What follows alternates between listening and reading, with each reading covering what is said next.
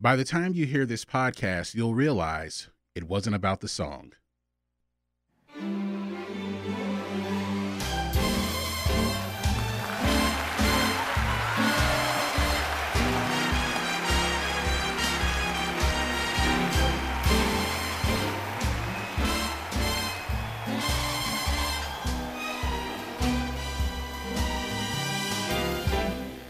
There ain't nothing I can do or nothing I can say that folks don't criticize me.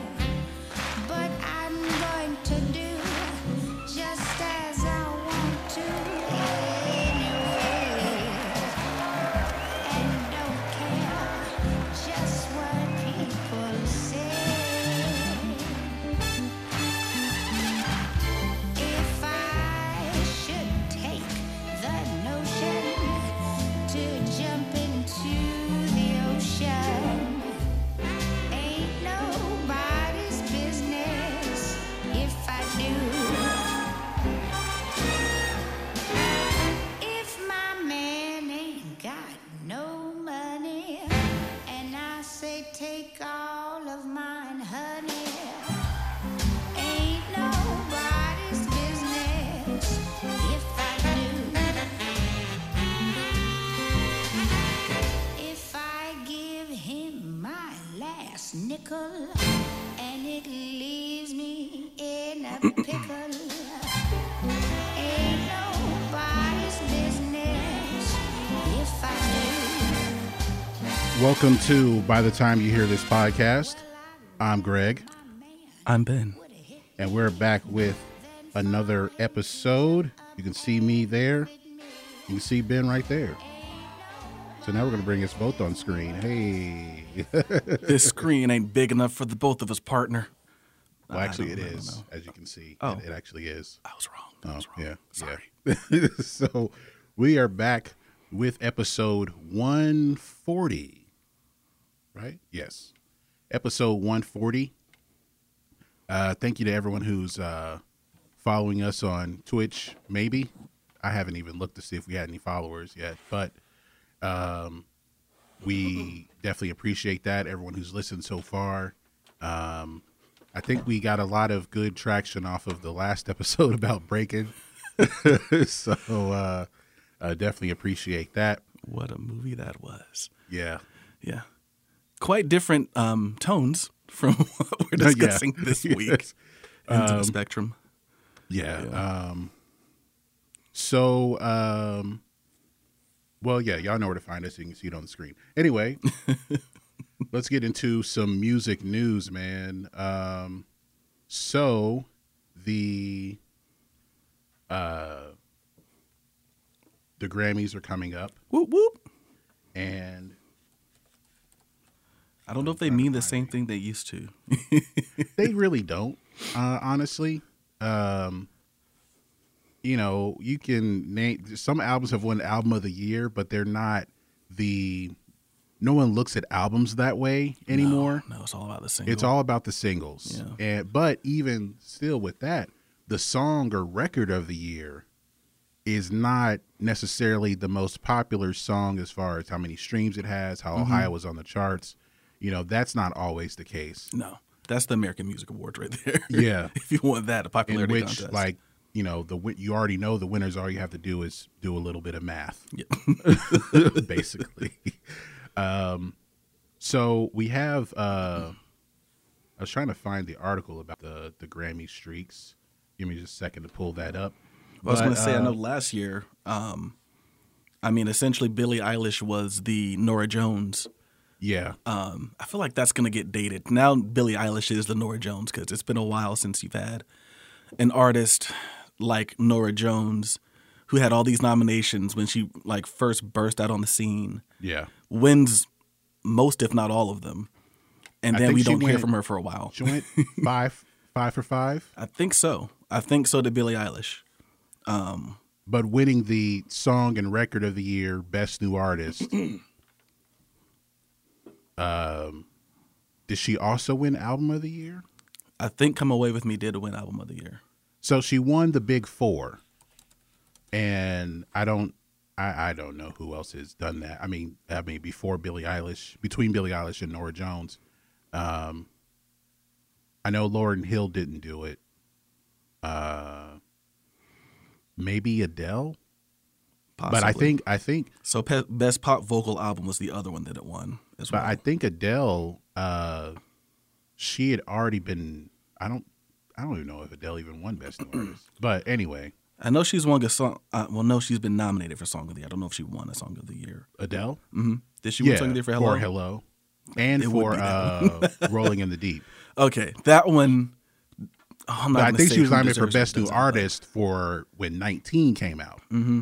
Well, nobody wants to win that. That's the kiss of death. But here's some streaks that I saw that were interesting. The Beatles, Ben's favorite band. They are the only act in Grammy history to receive a Grammy nomination for Album of the Year 5 years in a row. Holy crap! For the Help soundtrack, Revolver, Sgt. Pepper's, the Magical Mystery Tour soundtrack, and Abbey Road. Okay, And Let It Be was not nominated. really? I think outside of So Sgt. it would have been Pepper's 6 in a typically- row had that been nominated. I know people typically put Sgt. Pepper's as their best. With I remember the VH1 list had Revolver as number yeah, one. like some of the I don't even know what's on those albums. like the later ones, like Let It Be, the White Album, which is really just their self-titled album, and then Abbey Road are the ones I typically hear about the most. Let It Be, of course, with the Let It Be Naked, people went crazy over that because it took out Phil Spector's production and stuff and made it raw. So, but yeah, I'm surprised that was not nominated. That's very shocking. Another one here is Barbra Streisand was nominated for Album of the Year 4 years in a row, the most by a solo artist. For the Barbra Streisand album, she won for that. The album People, My Name is Barbara, and Color Me Barbara. People's a good album. And People was also, Funny Girl. The Funny Girl soundtrack was People also one, yeah. nominated, but that she wasn't considered a nominee for that. Okay. That went to the composers. And for the Beatles streak, Sgt. Pepper's is the only one that won, apparently, out of those 5. Frank Sinatra is the only artist in Grammy history to have 3 Album of the Year to be nominated for Album of the Year 3 times, 2 different times. Hold on. Oh, so like the Jordan streak? Yeah. 3 Basically. He had a 3-peat, took And some time off. He won 3 of those 6 nominations. Oh, wow. Stevie Wonder is the only one in history to win Album of the Year with 3 consecutive albums. As far as like these albums are made in a row, he Yeah. won Album of the Year each time. So what? Songs of the Key of Life? Talking Book? Intervisions, Intervisions, okay. Fulfilling His First Finale, and Songs in the Key of Life. Okay. So I was way off. I got 1. And if Adele makes the album 30, she'll probably. Is that how old she is right now? I think that's what the next album would be called. Okay. The dance pop album that you're That I'm waiting afraid with of. bated breath. That I am deathly afraid of. Her intuition.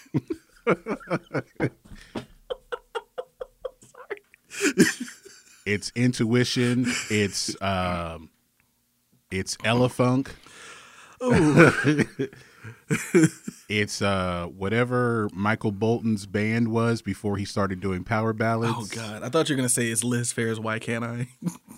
That too. It's all that. Let's see what else we got here.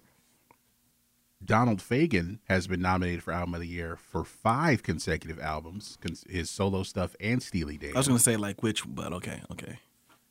For Asia, Gaucho, and Two Against Nature, which he won Yeah. with Steely Dan, and also nominated for his first 2 solo albums, The Nightfly and Kamir Kyriad. Did Kamir Asia Kyriad. win? Asia did not win. Jesus, how does that not win? But I mean, who knows who they were up against? It's a great album. Let's see. Billy Joel's been nominated for Album of the Year for 4. consecutive albums. That's where that ego comes from. And The Stranger was not nominated, but if it had, it would have been the first of a 5-album streak.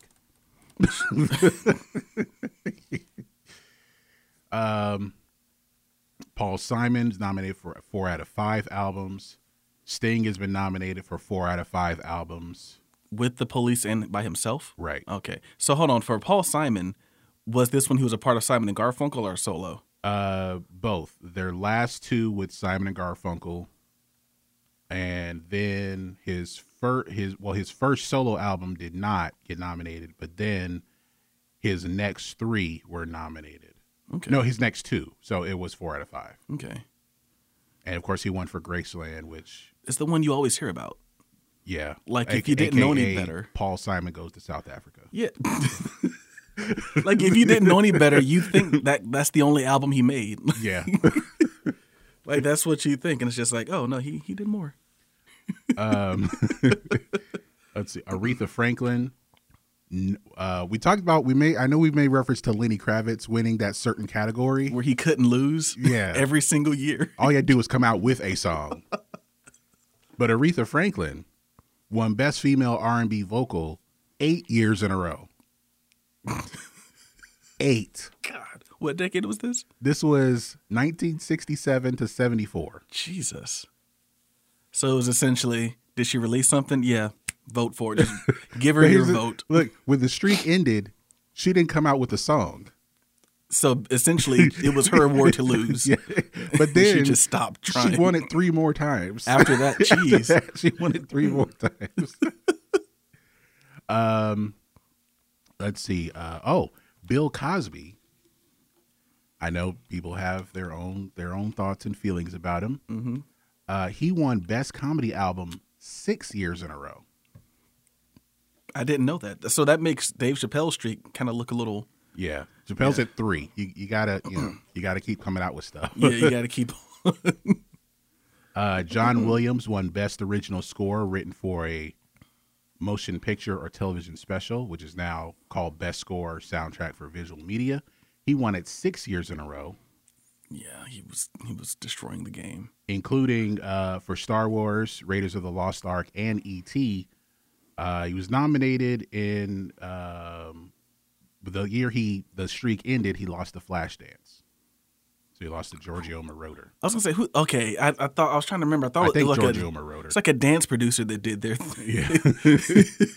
But he's won 5 times since then. It kind of makes you wonder: is he the greatest movie composer, score composer of all time? I mean, he's definitely the most known.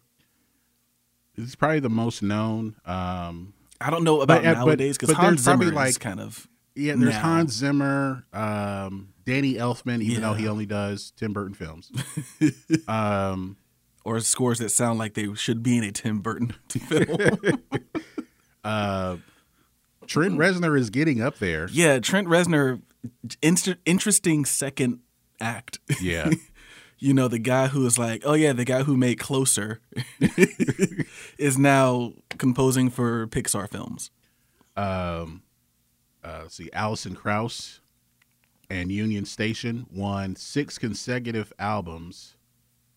With 6 streak, they won for best bluegrass. Best bluegrass album 5 times in a row.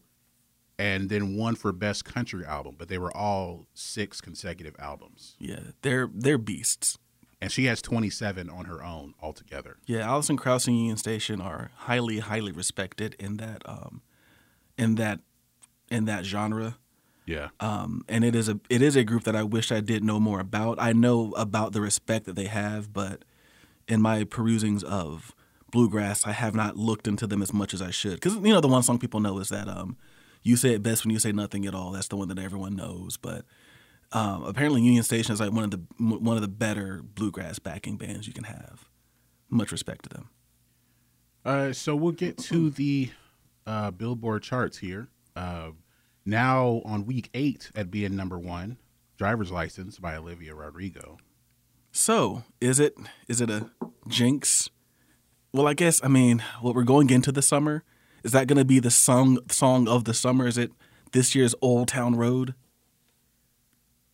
Oh, Old Town Road like kind of took off. Didn't it take off really in like May?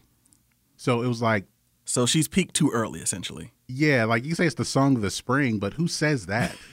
If Whoever I'm- says it's the song of the, like no one says If I'm that. her marketers, me, Yeah, you got to push that. You got to push that. Song of the Spring. you got to push that out there. make it the graduation song. But it's too depressing to be a graduation song. It's like who wants to sing that at graduation? Like we broke the, up. The virtual graduation. Shouldn't be outside driving anyway. No, you should not. Number 2 is Up by Cardi B. Number 3, Blinding Lights by The Weeknd, which is now at least a year in the top 10. Whew, man, that's staying power right there. I kind of don't get it. I mean, Like what is the long lasting appeal of this song in particular? I mean, it sounds like a song that was rejected from Drive and Scarface I think maybe and that's Midnight Express. maybe that's the appeal. Drive is the one with Ryan Gosling. Ryan Gosling. I still haven't seen that movie. I mean, honestly, any of those movies you could say it sounds like I'm trying to think now of those scenes. I know it's a synth heavy movie, right? All the music is very synth heavy. In Drive? Yeah. Yes. Okay, I could totally hear that. Yeah. I mean, I think if anything, what might have helped it was the fact that, I mean, of course, it's a big song. It's The Weeknd. It's Max Martin, right? I believe Max Martin wrote it. Yeah. So I think what kind of helped it towards the fall, a lot of video games are using this song. It's featured heavily in 2K. I want to think it's on Madden also. And then he does the Super Bowl. It's really just been everywhere. But I mean, I don't know. I don't know. Yeah, co-written by Max Martin Belly, DeHila, and someone named Oscar Holter. That's wonder, probably the new New hotness. the new protege of Max Martin. Yeah, I do wonder how much work he's doing on these songs at this point. Is he just coming in and saying, "Yeah, it sounds catchy enough," and letting it go through? We wanted to sound 80s. All right. Well, here, do this, and this. I'm going to the bar. So yeah. Number 4, 34 plus 35 by Ariana Grande. That's 69. Yeah. The kids still don't get it. I'm pretty sure there's a TikTok dance making fun of it. Number 5, Go Crazy, Chris Brown and Young Thug.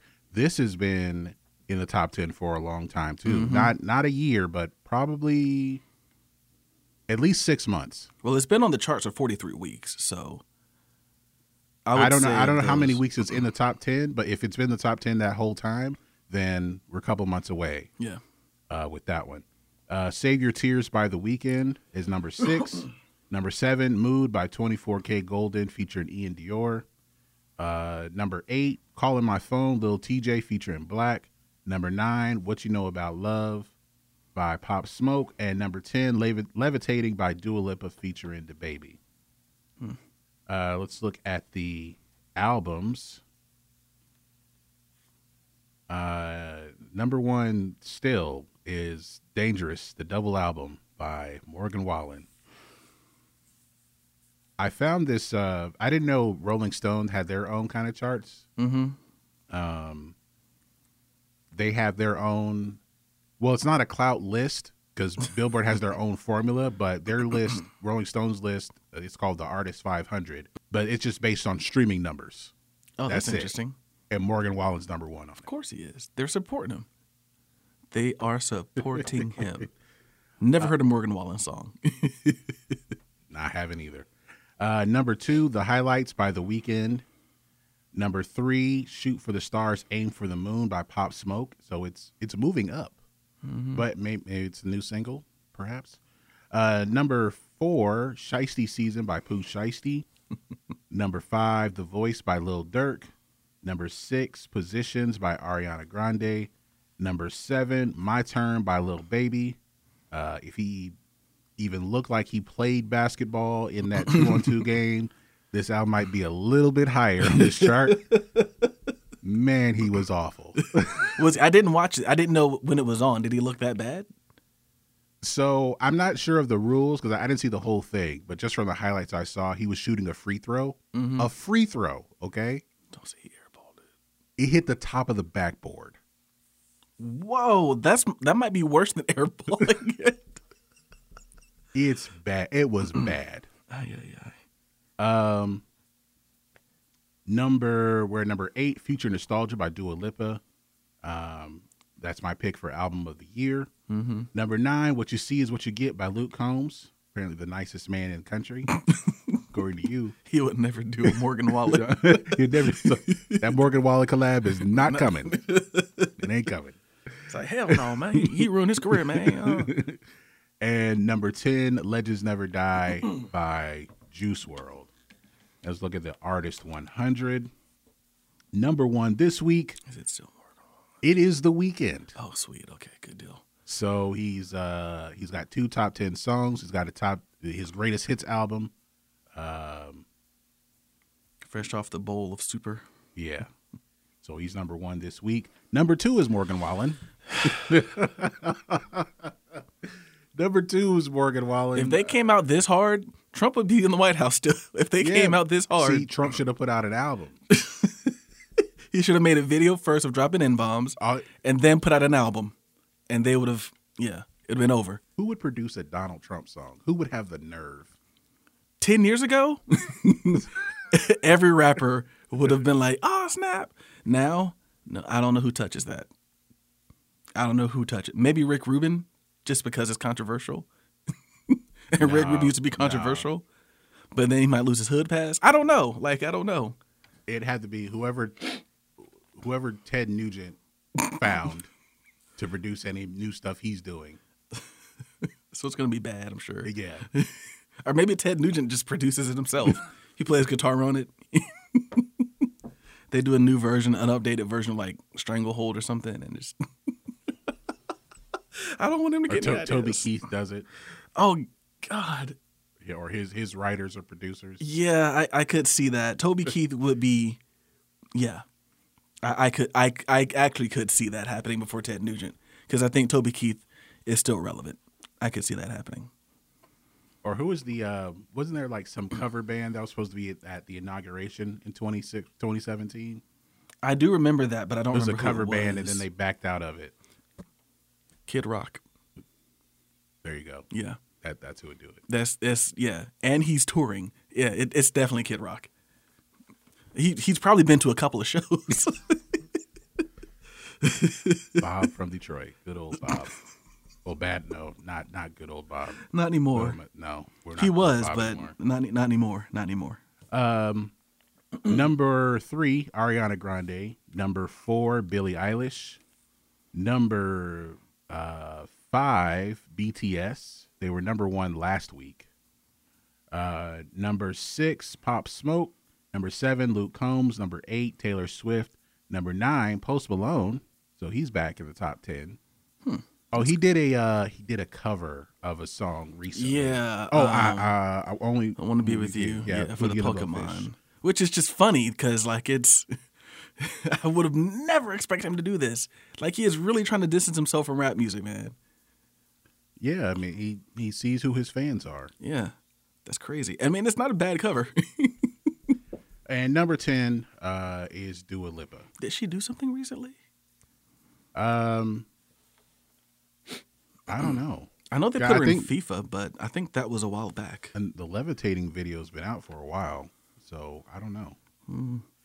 Well, that's it for the charts. One thing I also wanted to ask you. Oh yeah, I was trying to remember the next thing is so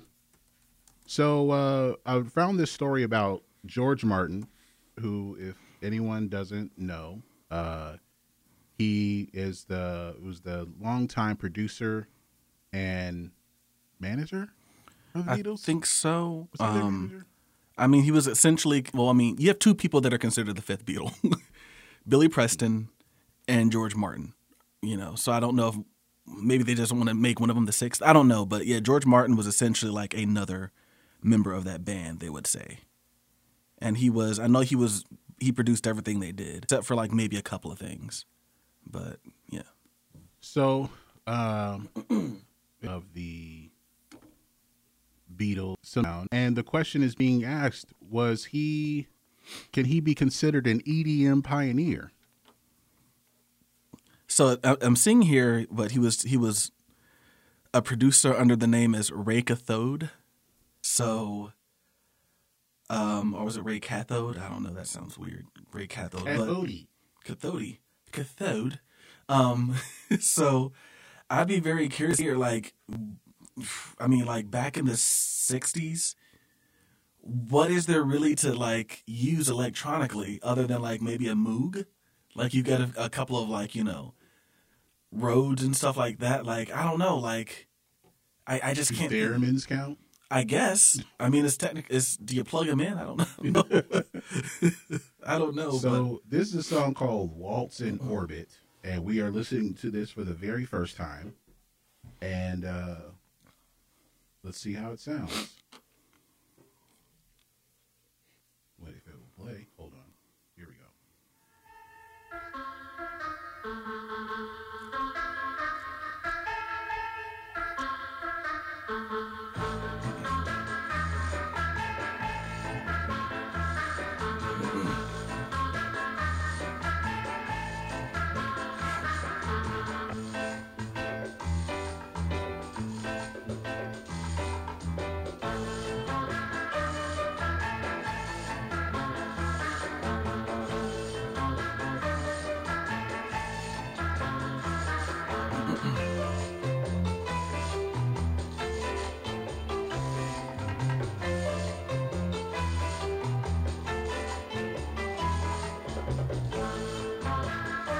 What is that sound? What is that playing the main melody line? That's what I'm trying to see here.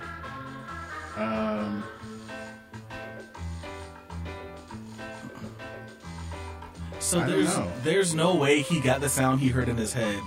But from the way you're hearing it, yeah, that sounds about 20, 30 years ahead of its time. Like it sounds like a synth lead that you'd hear in a dance club. Yeah. But it's back in the 60s. And everything else just kind of sounds like kind of samba-ish, jazzish.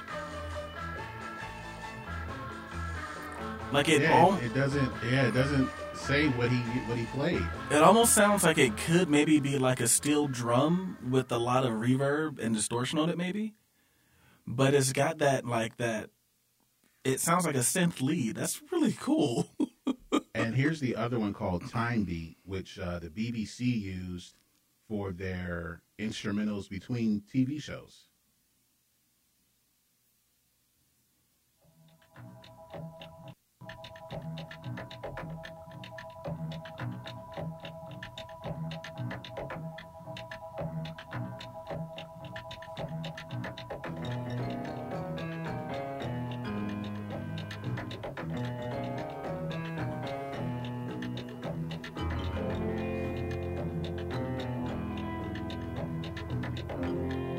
Okay, it's not the same. No, but the percussion there sounds EDM-ish.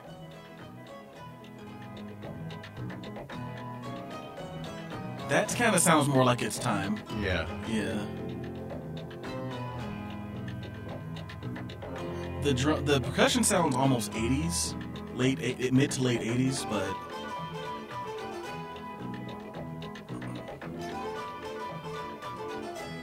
sounds way more experimental than anything the Beatles are doing, though, even on drugs. So yeah, that was a single, I guess, under the Ray. I don't know who was Ray playing Cathode. on that too. It says some studio musicians played the percussion on that one on Time Beat, and say there were 100 copies of the collectible vinyl that were released last May, and it includes some remixes by Sparkle Division and Drum and Lace. But yeah, so Yeah, that's probably the first time I've What do you been think? surprised by music from the '60s in a long time. That first track, I was expecting something that just kind of sounded like, and people trying to force it. Yeah.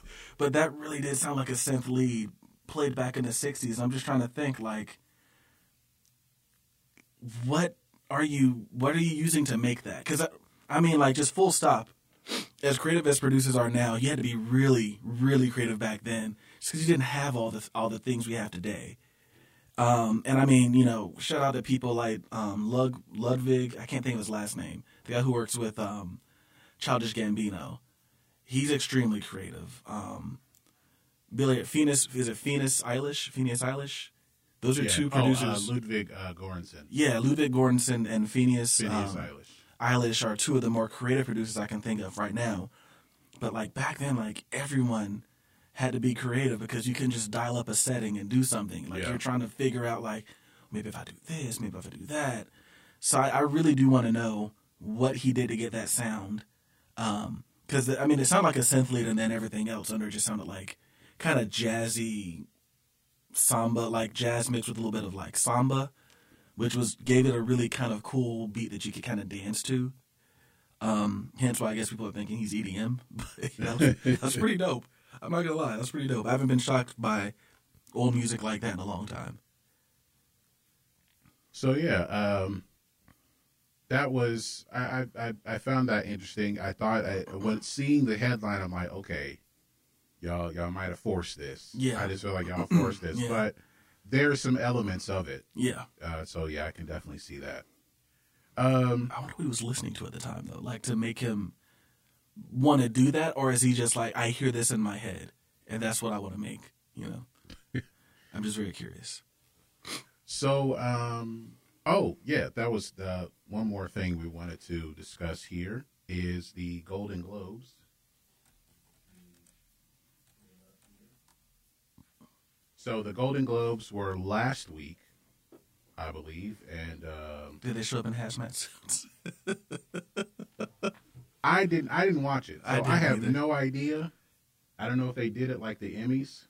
I do know some people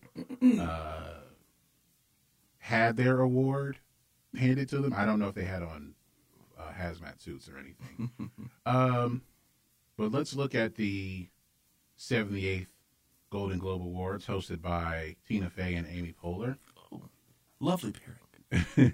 So let's look at the song here.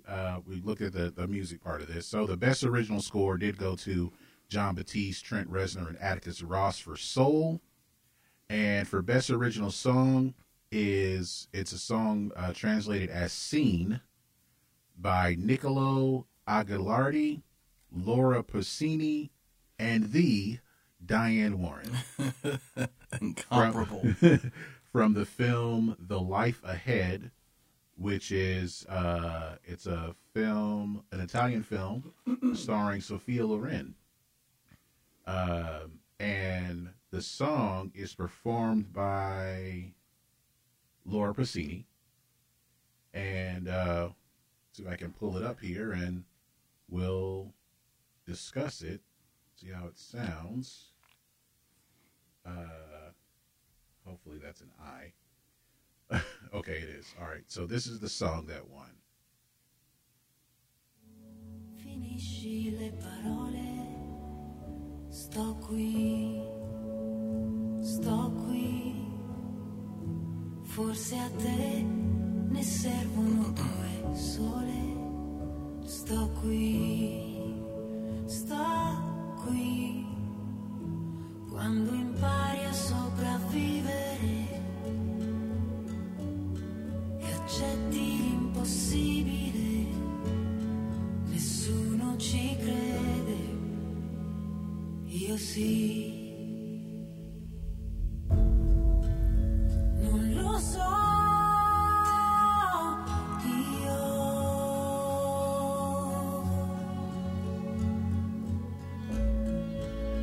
che destino è il tuo, ma se mi vuoi, sono qui. Sorry, I don't have much to offer on it. I mean, it's in another language. I don't speak Italian. No. Unless, no, you do you? No. Okay. Arrivederci. That's all. Ciao. That's all. But it's about the message. Apparently, it's about diversity against prejudice and racism. Okay. Diane Warren did write an English version of the song, and it was translated to Italian for the film. Okay. So that's where she comes in. And it's the film only has the Italian language version, but Puccini does have. There is an English version of it. I think this is it. Like no one understands you, I will. When you think no love can ever heal you, mine will. And when you feel like you're invisible, and no one sees you, I just like listening to this. It's just I just knew it. Like with this type of music coming back, Diane Warren could have a resurgence. Working with the right producer, looks like a Canadian producer by the name of Greg Wells produced it. Yeah. You just have to find the right singers. Mm-hmm. Who can sing her types of songs. Yeah. Because everyone can't sing a Diane Warren song.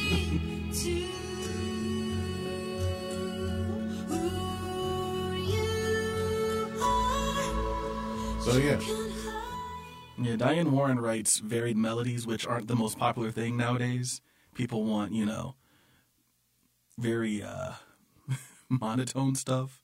And Diane Warren likes to write with dynamics. She likes to write, she's not gonna. She be writing songs. Yeah, she writes proving songs. Yes. That's why I call them proving songs. And you don't get many of those anymore. So I'm really glad to see her winning some stuff again. That's awesome. So yeah, and the Oscar nominations have not come out yet. Don't they? Are they usually out by now? They will be, but I think they pushed back the deadline for Okay. movies because it's normally New Year's Eve. Mm-hmm. But I can't remember what they pushed it back to, but they'll be coming out. Let's see if I'm looking at some of these nominations winners come out. too, because I see Rosamund Pike won for I Care a Lot, which it's on Netflix. I yeah, we haven't watched seen it that. yet. It's, I mean, I guess she's entertaining, but I mean, she's like a.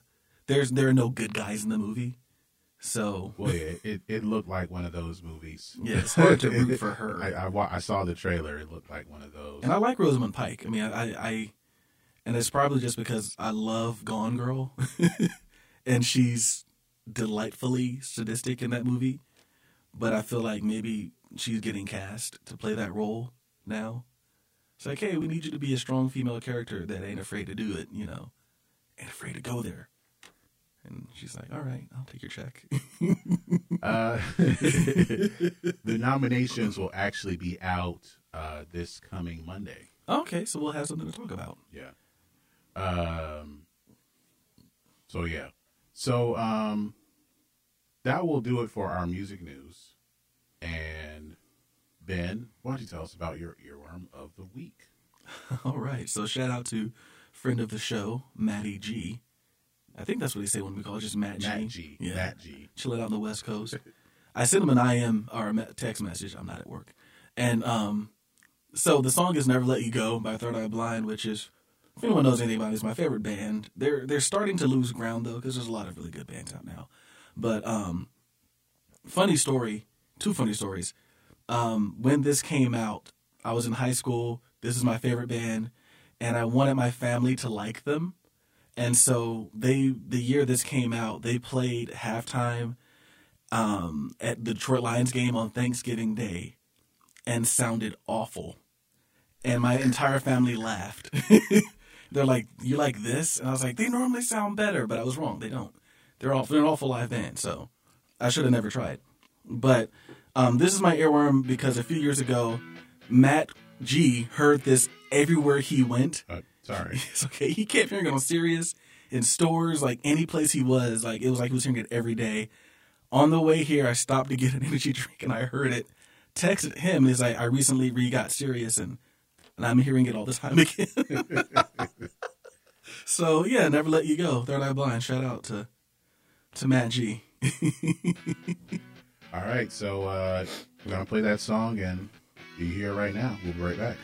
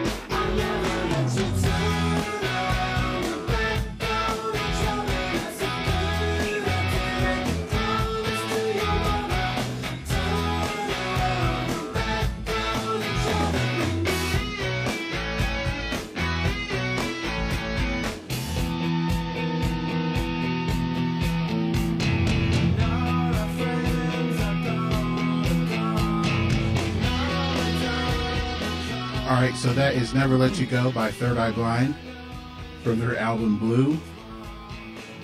Kevin Cadigan had nothing to do with this one, right? No, he did, but this is the one he got kicked out on. Oh, okay. Left at the airport, so to speak. One thing that always bothered me about whenever they play this song and this video, he's got a double neck guitar. One of them is a 6-string, the other is a 12-string, which Jimmy Page always had. When he was doing that's one's a 12-string, was a 6-string. There's no 12-string in this song, so I don't know why he has the double neck other than just for show. Like there's no 12-string. I thought maybe like in this part where it breaks down, there might be, but like I don't think that doesn't sound like a 12-string to me. No, so I don't know why he's got it there. Even when I see them play it, he never plays that other part of it. I don't get it. I don't know. And those things are heavy. Like, why would you put more stress on your back? Gibson guitars are SGs aren't heavy. Les Pauls are heavy. You can ask any guitar player. I played the Zakk Wylde Les Paul. I think it felt like it was 20 pounds, man. It's just... So you can find that song you can find that song on our BTT YT Earworms playlist. And listen to Stephen Jenkins being extra. And he's still extra. He's the only remaining member. And he's still extra. It's crazy. Well, the reason why I asked if Kevin Cadigan had anything to do with it is because it looks like he played on the track, but Stephen Jenkins is the only credited songwriter. Oh, so I don't know if he helped write that one, but he played on the album. He wrote some songs, but they had the big falling out where record company gives them a big advance. Stephen Jenkins wants to use it to start their own imprint. Kevin Cadigan doesn't. I think the rest of the band kind of was in agreement with Jenkins, and so they just kicked him out. All right. Yeah. Well, sometimes that's just how it goes. There's a band called XEB, where it's like the former members of Third Eye Blind, and they just go around playing these songs.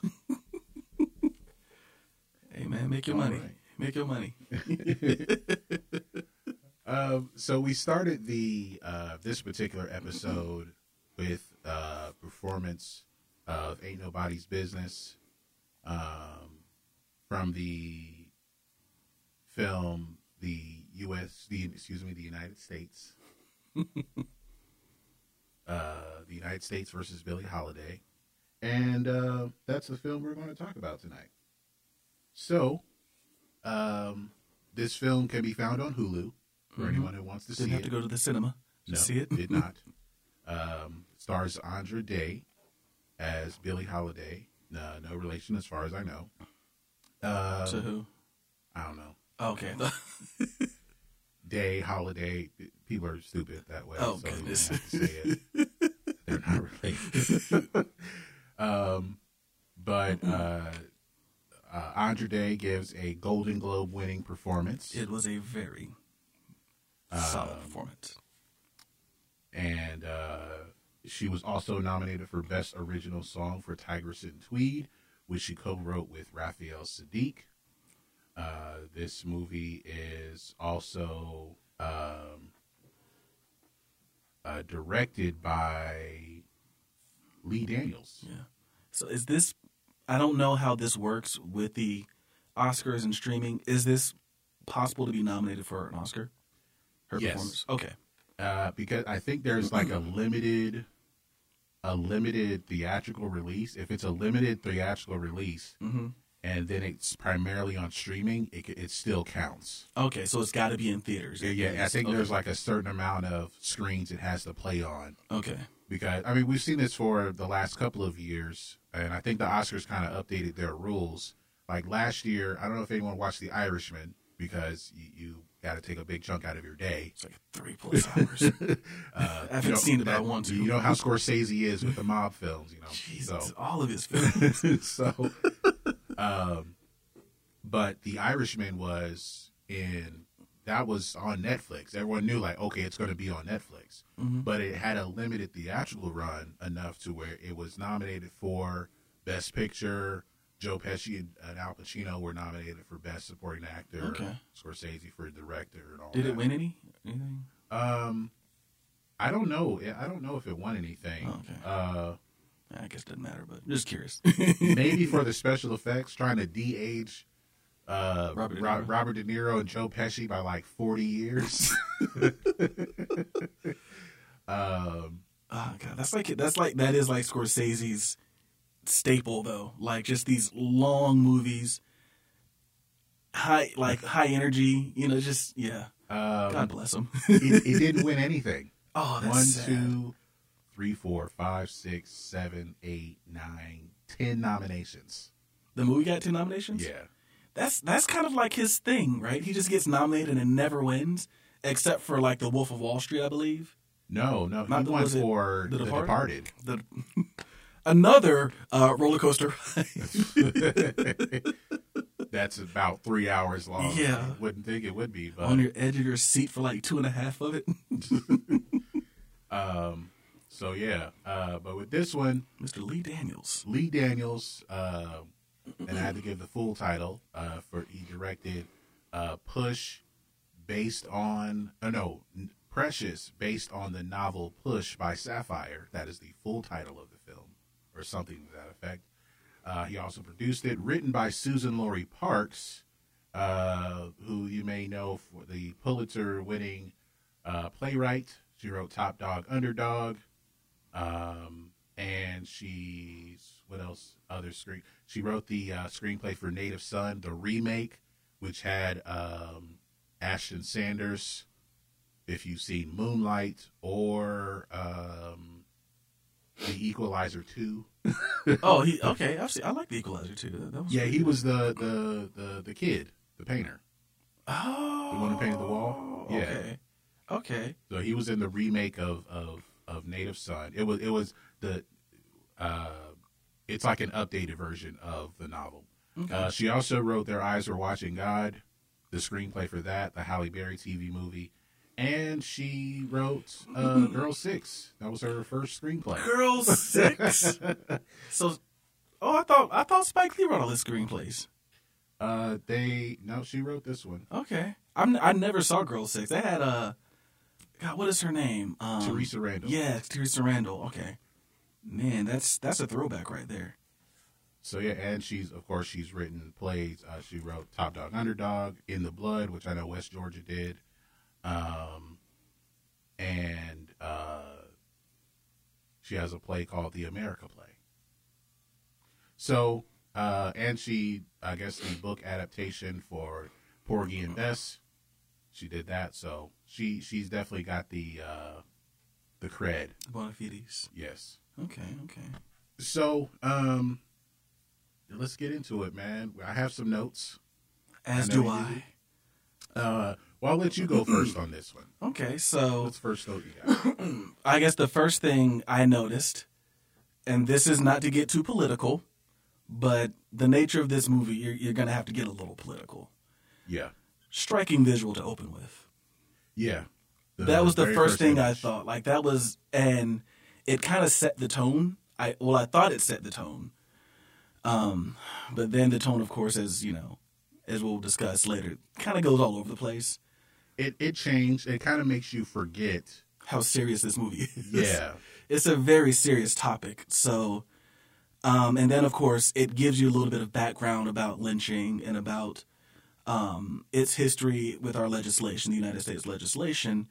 And I felt that not only did you start out with a good striking visual to capture the attention of the viewer, you give them a little bit of background as to something that looks this horrific, still has no national law on the record, Now, granted, I don't know what happens at the state level, because if you've lived in the United States long enough, you know that people are here real touchy about their states' rights. So I don't know what states have what. Probably should have looked that up, but I didn't think to. But in any case, there's nothing national about that. So Yeah, and what's interesting is that there was a bill introduced in 1937, 2 years before the song. yeah, A bill introduced about banning lynching. yeah, It didn't pass. no, And then there's another bill introduced last year. yeah. Still too Still soon. hasn't passed. Still too soon, guys. Still a little too touchy. I imagine maybe they're like, well, these don't really happen anymore, so why do we need it? Okay, whatever. Okay. I don't know where you live. Yeah, that's definitely the question. But, yeah, so that was kind of my first thing. And then, of course, it kind of, and I mean, and I don't mean to belabor the movie, but it kind of felt cliche, the whole, like, sit down and do an interview. Yeah, I think like trying to find A reason for telling the story. what they call a framing device for there the you go. story. Yeah. To have this through line. It's something you see in a lot of biopics. Yeah.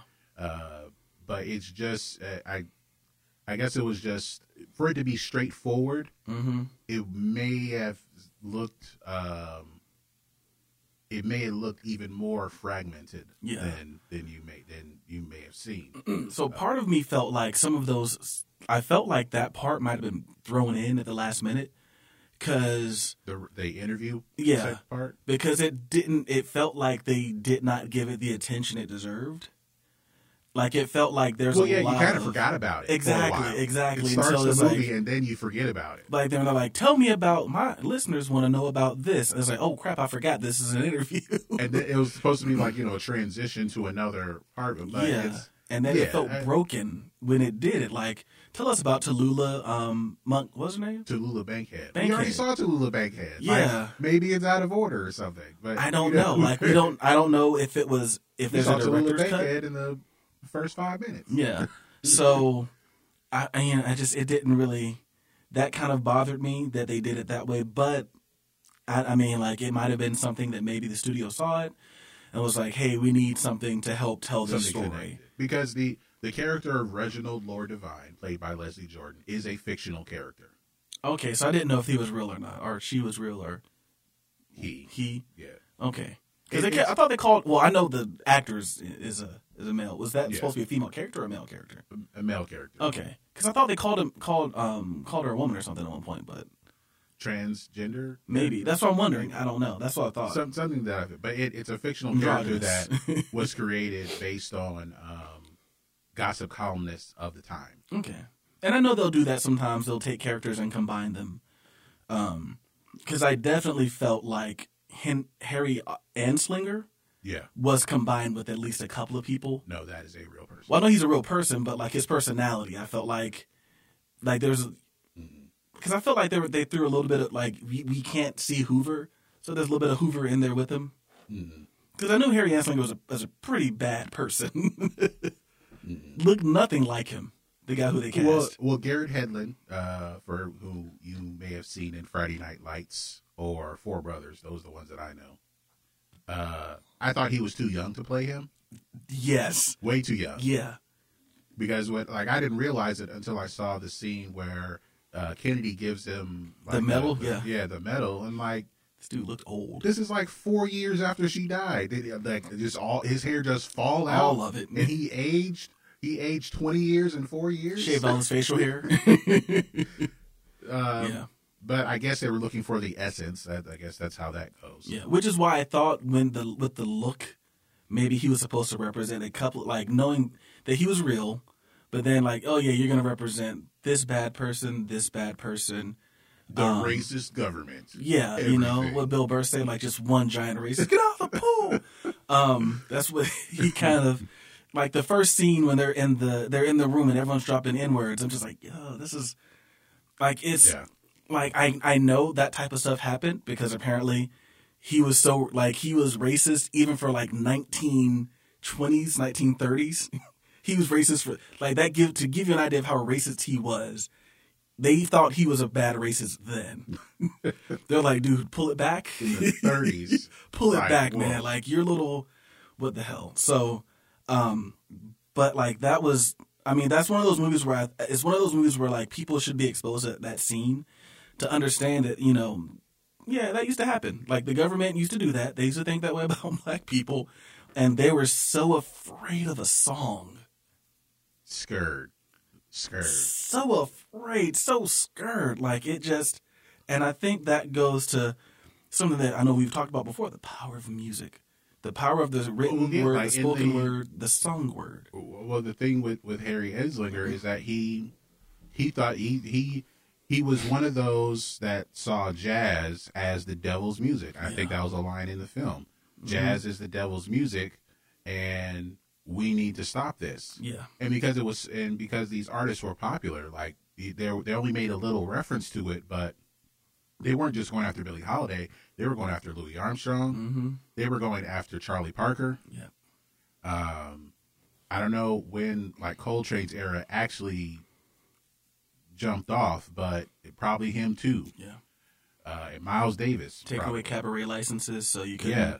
I know this could be a future episode because I've never seen the movie, and it's one of Clint Eastwood's films that's not really talked about is Bird, about Charlie Parker. Okay. Forrest Whitaker plays Charlie Parker. Oh, okay. How old is this?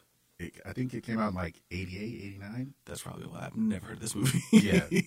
But it's like, if you think of Clint Eastwood's films, Unforgiven, $1 Million Baby, Gran Torino, no one talks about Bird. No one I didn't know he was directing back then. I didn't even know. Yeah. But like you said, it was a war on. It was a war on black people. Yeah. Being disguised as a war on drugs. Yeah. But they were just scared of black people making something of themselves. Yeah. Because I with Billie Holiday, she really tried. She really tried to clean up. She really tried to live a good life. I really feel like she tried to do that, but the trauma with the anxiety, the depression, how she interprets love. And then on top of that, everyone around you is trying to frame you. Like, it Yeah. seems like you can't trust. She couldn't trust anyone. anybody. And the one person that she could trust, he already showed you can't trust him at the Yeah. beginning, but then he tried to get her trust back. Yeah. Like, can you do that? So it was if he wasn't a real character, I would not have believed his character arc, Yeah. because it felt fake almost, like, and he kind of starts off almost kind of like a Mike Lowry, like he's got money but he wants to be in law enforcement for some reason, and he's like, drugs are ripping up Harlem and I want to do something, I want to make a He's difference. coming back from the war. Yeah, Soldier Boy. She kept saying that. I was like, stop it. But like, and then all of a sudden he starts to realize, I'm being used. And he realized that early on. But it's like he yeah. immediately realized I shouldn't be doing, like, this Yeah. is wrong. Mm-hmm. But and you know, basically and then I believe his arc turned into trying to get her trust Mm-hmm. and her love, and that just wasn't going to happen. And even when he like, was, he really had no chance. even when he was though, I was like, what angle is he playing? Because he's like, they want you Yeah. to think that I don't work from them. Like, he goes to see her in prison, and he's like, they're gonna do this. They're trying to get me to do this. I'm like, is that a ploy? Right. It's like you can't trust it. You And can't trust and it, then but she he's gets trying to out, make it. sitting there with the other Fed, and they're watching it. It worked. I'm like, okay, so what are you doing? Like, what are you doing? Then you follow on the road. Are and, you just trying to hold on to your job? At like, this I don't. point? Yeah, I'm like, your mom told you don't need the money. Come on home. You can do whatever you want. Like, man. So I didn't understand it. Like, and I don't know if that was writing or if he really did that. I don't know. But his character arc was one that just like, and then his line at the end felt poorly delivered. Maybe that was the best take. When he's like, you just scared because she's strong, she's beautiful, and she's black. And he just says it kind of like with this look on his face. And I'm just like, ew. Like, do that take again, man. That was, but the message got through. And that though. was supposed to be his moment of standing up to his superiors. Yeah. It fell flat. I get you there. Yeah, I felt like, in terms of, and this is kind of going away from the music and the message, I felt like Andra Day was the best part of this movie. Like, Oh, yeah. by far. She was great. I really, I bought every second of it, especially when, and not to go out of order here, but especially when her moment, when she gets off the bus, I guess she was going to use the bathroom, and she hears the screaming, and she walks, and she sees a lynching. Right. Or the remnants of a lynching. And what's the very next scene? She sings the song. Yeah. For me, Yeah. and we'll get back to something chronological here, but for me, that particular moment, I think she sang the song because it resonated with her. She knew these things were happening, but then she stopped singing it, because she was trying to protect herself, or other people were trying to protect her. But when she saw that lynching, it became real to her again. All over again. So like, she's got to sing it now. Yeah. It's not like you can't deny what the song is about. Even though once I got to the end of the film, it's like, it wasn't about this song. It was never about the song. Oh, no. The government tried to make it that way. It never was. It was just being afraid of black people. Yeah. So back to the beginning with this radio interview. Yeah. What's it like to be a colored woman? So, yeah, I wrote Doris Day's not colored. Like, you wouldn't ask Doris Day that. I was like, who? I feel bad. I had to look up Doris Day. I had to look her up. And I was like, oh, okay, she's a white lady. All right, yeah. One of the biggest stars at the time. Oh, what did she star in? What was she in? I don't know. She's in a lot of stuff. It's like 30s stuff. I know she was married to Bobby Darin. What? I know Bobby Darin. Yeah. That's homie. That's Mac the Knife. Okay, all right. We'll have to talk about Beyond the Sea and how Kevin Spacey was like 30 years too old to be playing Bobby Darin. But No. it was his passion project. Oh, God. Because he wrote and directed it and everything. But anyway. Okay, that's cool. Yeah, that was a very on-the-nose question. But you know what? I feel like white people still ask black people that kind of question today. Today, yeah. What's it like to be a black person just trying to make it in this industry? I don't know. Hard. You don't have a better question than that? That was okay. Who was the guy that was with her that had the Sherman Hemsley haircut? That was Miss Freddie. You're the one who had like the Conker process. That Miss Freddie. That's Miss Freddie. I didn't know that. Huh. Okay. That's why he was there. That's why he was there. Because he was all like, it's like, this dude put him on a leash. Like, he is, you got our money? Like, oh, okay. All right. All right. We know why you're here. So we see the performance at Cafe Society. I think that's where that was, where we see Jimmy for the first time and Billie Holiday's performing. She got female groupies, all like all sorts. They were sitting right up front. Yeah. And I mean, like reading a little bit about Billie Holiday, over the last few years or whatever, I knew that she was bisexual at least, and she may have had a relationship with Tallulah Bankhead, and I think there was another actress that she may have been involved with. The one thing that was new to me was the Orson Welles reference. I think I might have missed that. So this was at the beginning, after that show, and Rosalind comes up to her and says, Orson Welles wants to see you. Okay, I remember that one, yeah. She says, tell him to call me tomorrow, Monroe's out of town. That's the only reference to Orson Welles. But I didn't know there was any affair with Orson Welles. I didn't. Okay, wow. And so I do have to admit, I am not as versed in Billie Holiday as most.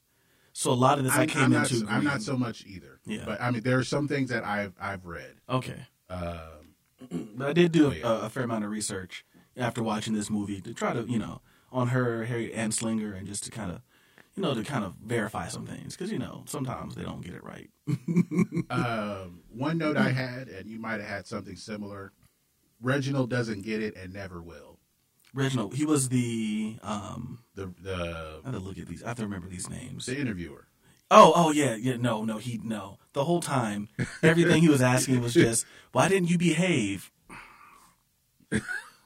He doesn't get it, and he'll never get it. No, he'll never get it. And knowing that he's a fictional character, it's probably written that way. Yeah. To represent a confused white person that just doesn't understand why they shouldn't be asking these sorts of questions. And at one point, they asked him to turn off the recorder. As soon as, what about Tallulah Bank? Turn off the recorder. Don't ask about that. What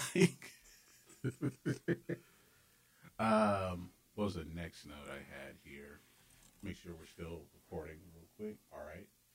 So the next note I had was, basically the war on drugs is the government being afraid of black people.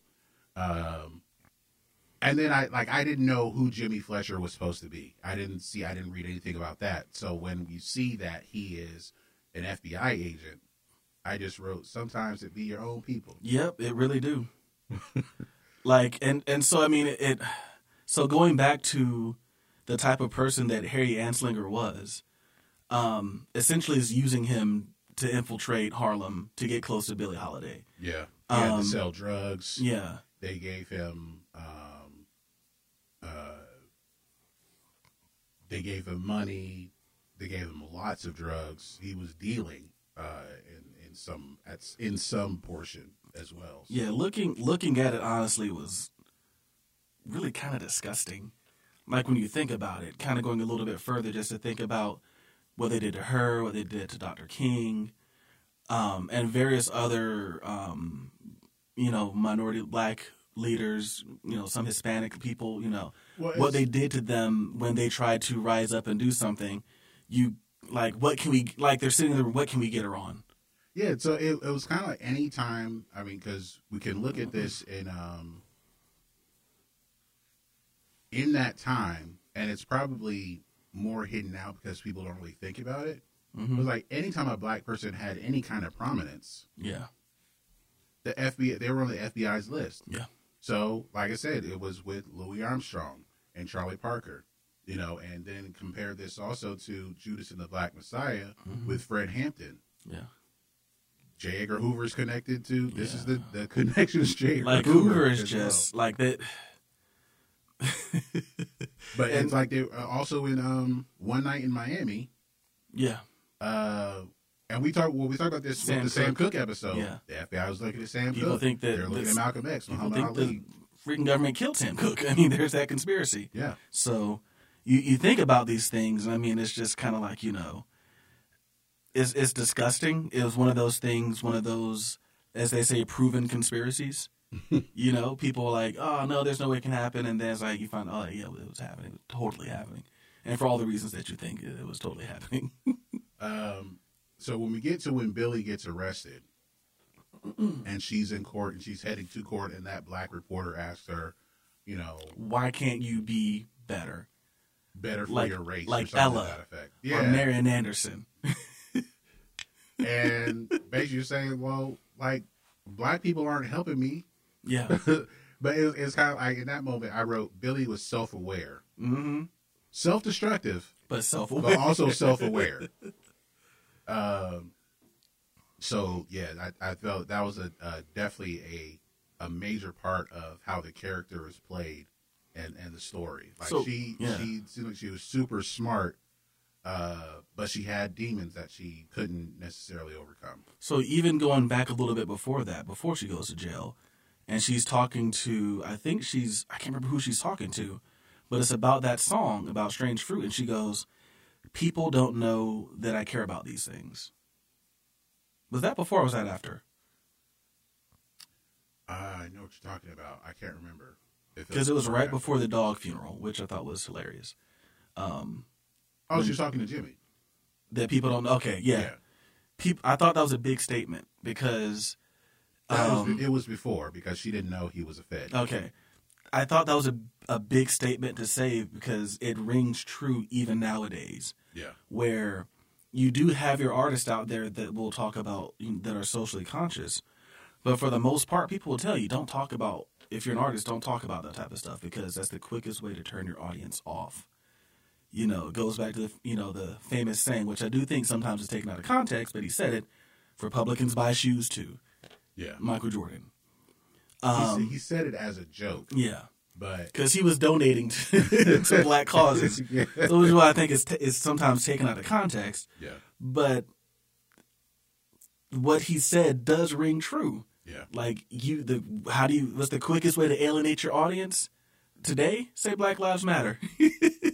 Black people might not turn on you, but white people will. Not all of them, but a lot of them will turn on you. Well, no, some black people will turn on you. Yeah, some too. black folks too. But it's just kind of one of those. Everyone wants to interpret that in their It's something own way. different, yeah. So for her to say that back then and have that song be kind of her vessel on how to let people know, because the majority of her songs are like, kind of happy-go-lucky songs. They're upbeats, they're bops, as the kids would say. And then you've got this song, that starts out with, a very, kind of like this movie starts with a striking visual. The song starts out with a very striking, if you're, thinking about it, very striking visual. So I thought that was a very, very, very big statement for her to say. So after she sentenced, because she wouldn't say who her dealers were, like they cared. Jimmy goes back to the office. That applause was gross. Yeah. That applause felt gross to me because I think it's supposed to, though. His black co-workers are applauding him. Yeah, you got that black woman. I think it was supposed to make you feel bad, and I'm glad that, not because I don't like white directors, but I'm glad a black director directed this, because I think a white director gets hell for that scene. Yeah, I think they get like, really? You gonna make them clap? or he wouldn't do it, or that, or they'd be afraid. Yeah, Yeah, they'd be like, oh hell no, I'm not touching this. I'm not touching. I feel that. bad, but Lee Daniels just went like, well, that's how it happened, or Susan Lloyd Parks, that's how it, that's what happened here. All right, hold on. Pull up the monitor real quick. But that's how it went. So yeah. I just thought, oh, that's and I think it's supposed to make you feel gross because it was a gross scene, and it was a bunch of people who maybe their hearts were in the right place. Yeah. Like, yeah, I live in Harlem and I'm sick of seeing it getting torn apart. Well, Billie Holiday is not the person that you want. She's not tearing Harlem apart. Yeah, she's not. That is, as they say, that's not your hill to die on. It's not Billie Holiday. There's other people out there. And I think he finally does come to realize that. Like, we're going after the wrong person. Like I said, it didn't take long for him to realize it. Yeah. So. It like I had a note. It didn't take Jimmy long to tell her the truth about what was supposed to happen, because even when we saw her being arrested and being sent to jail, that was like what, 25 minutes in? Very quick, very fast pace of this movie. And they harassed her. She was harassed the rest of her life after that. Yeah. So I had to look at what the deal was with the cabaret license. When I think of cabaret, I think of my internship in Connecticut. But there is a thing as far as and there's a lot of talk of it being used to keep black musicians and black performers out. Looking it up, it looks like it kind of looks like one of those things where if they just didn't like you, they would find a way to take it under dubious claims to begin with. A lot of black musicians got it. The one performer not of color, and I think he's Jewish, so there might have been something there. Lenny Bruce, because he was, of course, really profane. Yeah. So they took his also, but the other list of all like the most famous performers, others were black. There's a white performer. Well, in this list, I see Chet Baker. Chet Baker, yes, I saw him too. I forgot he is white. But yeah, they would. My guess is if you were just doing stuff they did not like, they would, they would come and take it. Yeah, and just under dubious. And of course, back then, like, I mean, you talk about how corrupt the government is now.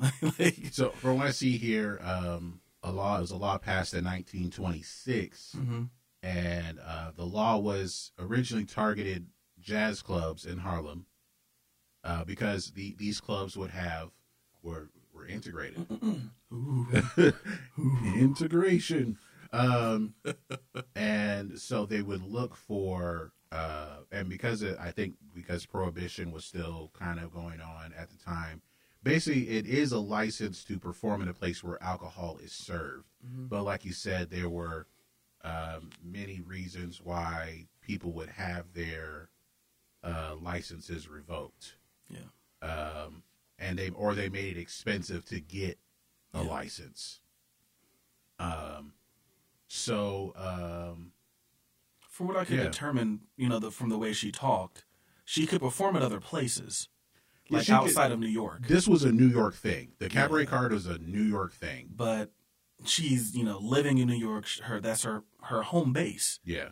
I can't perform at my home base, So, but I was glad that, she eventually goes out on tour and she's able to, to plays at Carnegie. She plays at all these places. And of course she goes and works with, the corrupt guy who owns who I thought was the guy from Stomp the Yard, but it's not. Joe him. Levy? Yeah, Joe Levy, who pays off the right people and also gets a little bit of sugar from her, I guess you could say, on the side.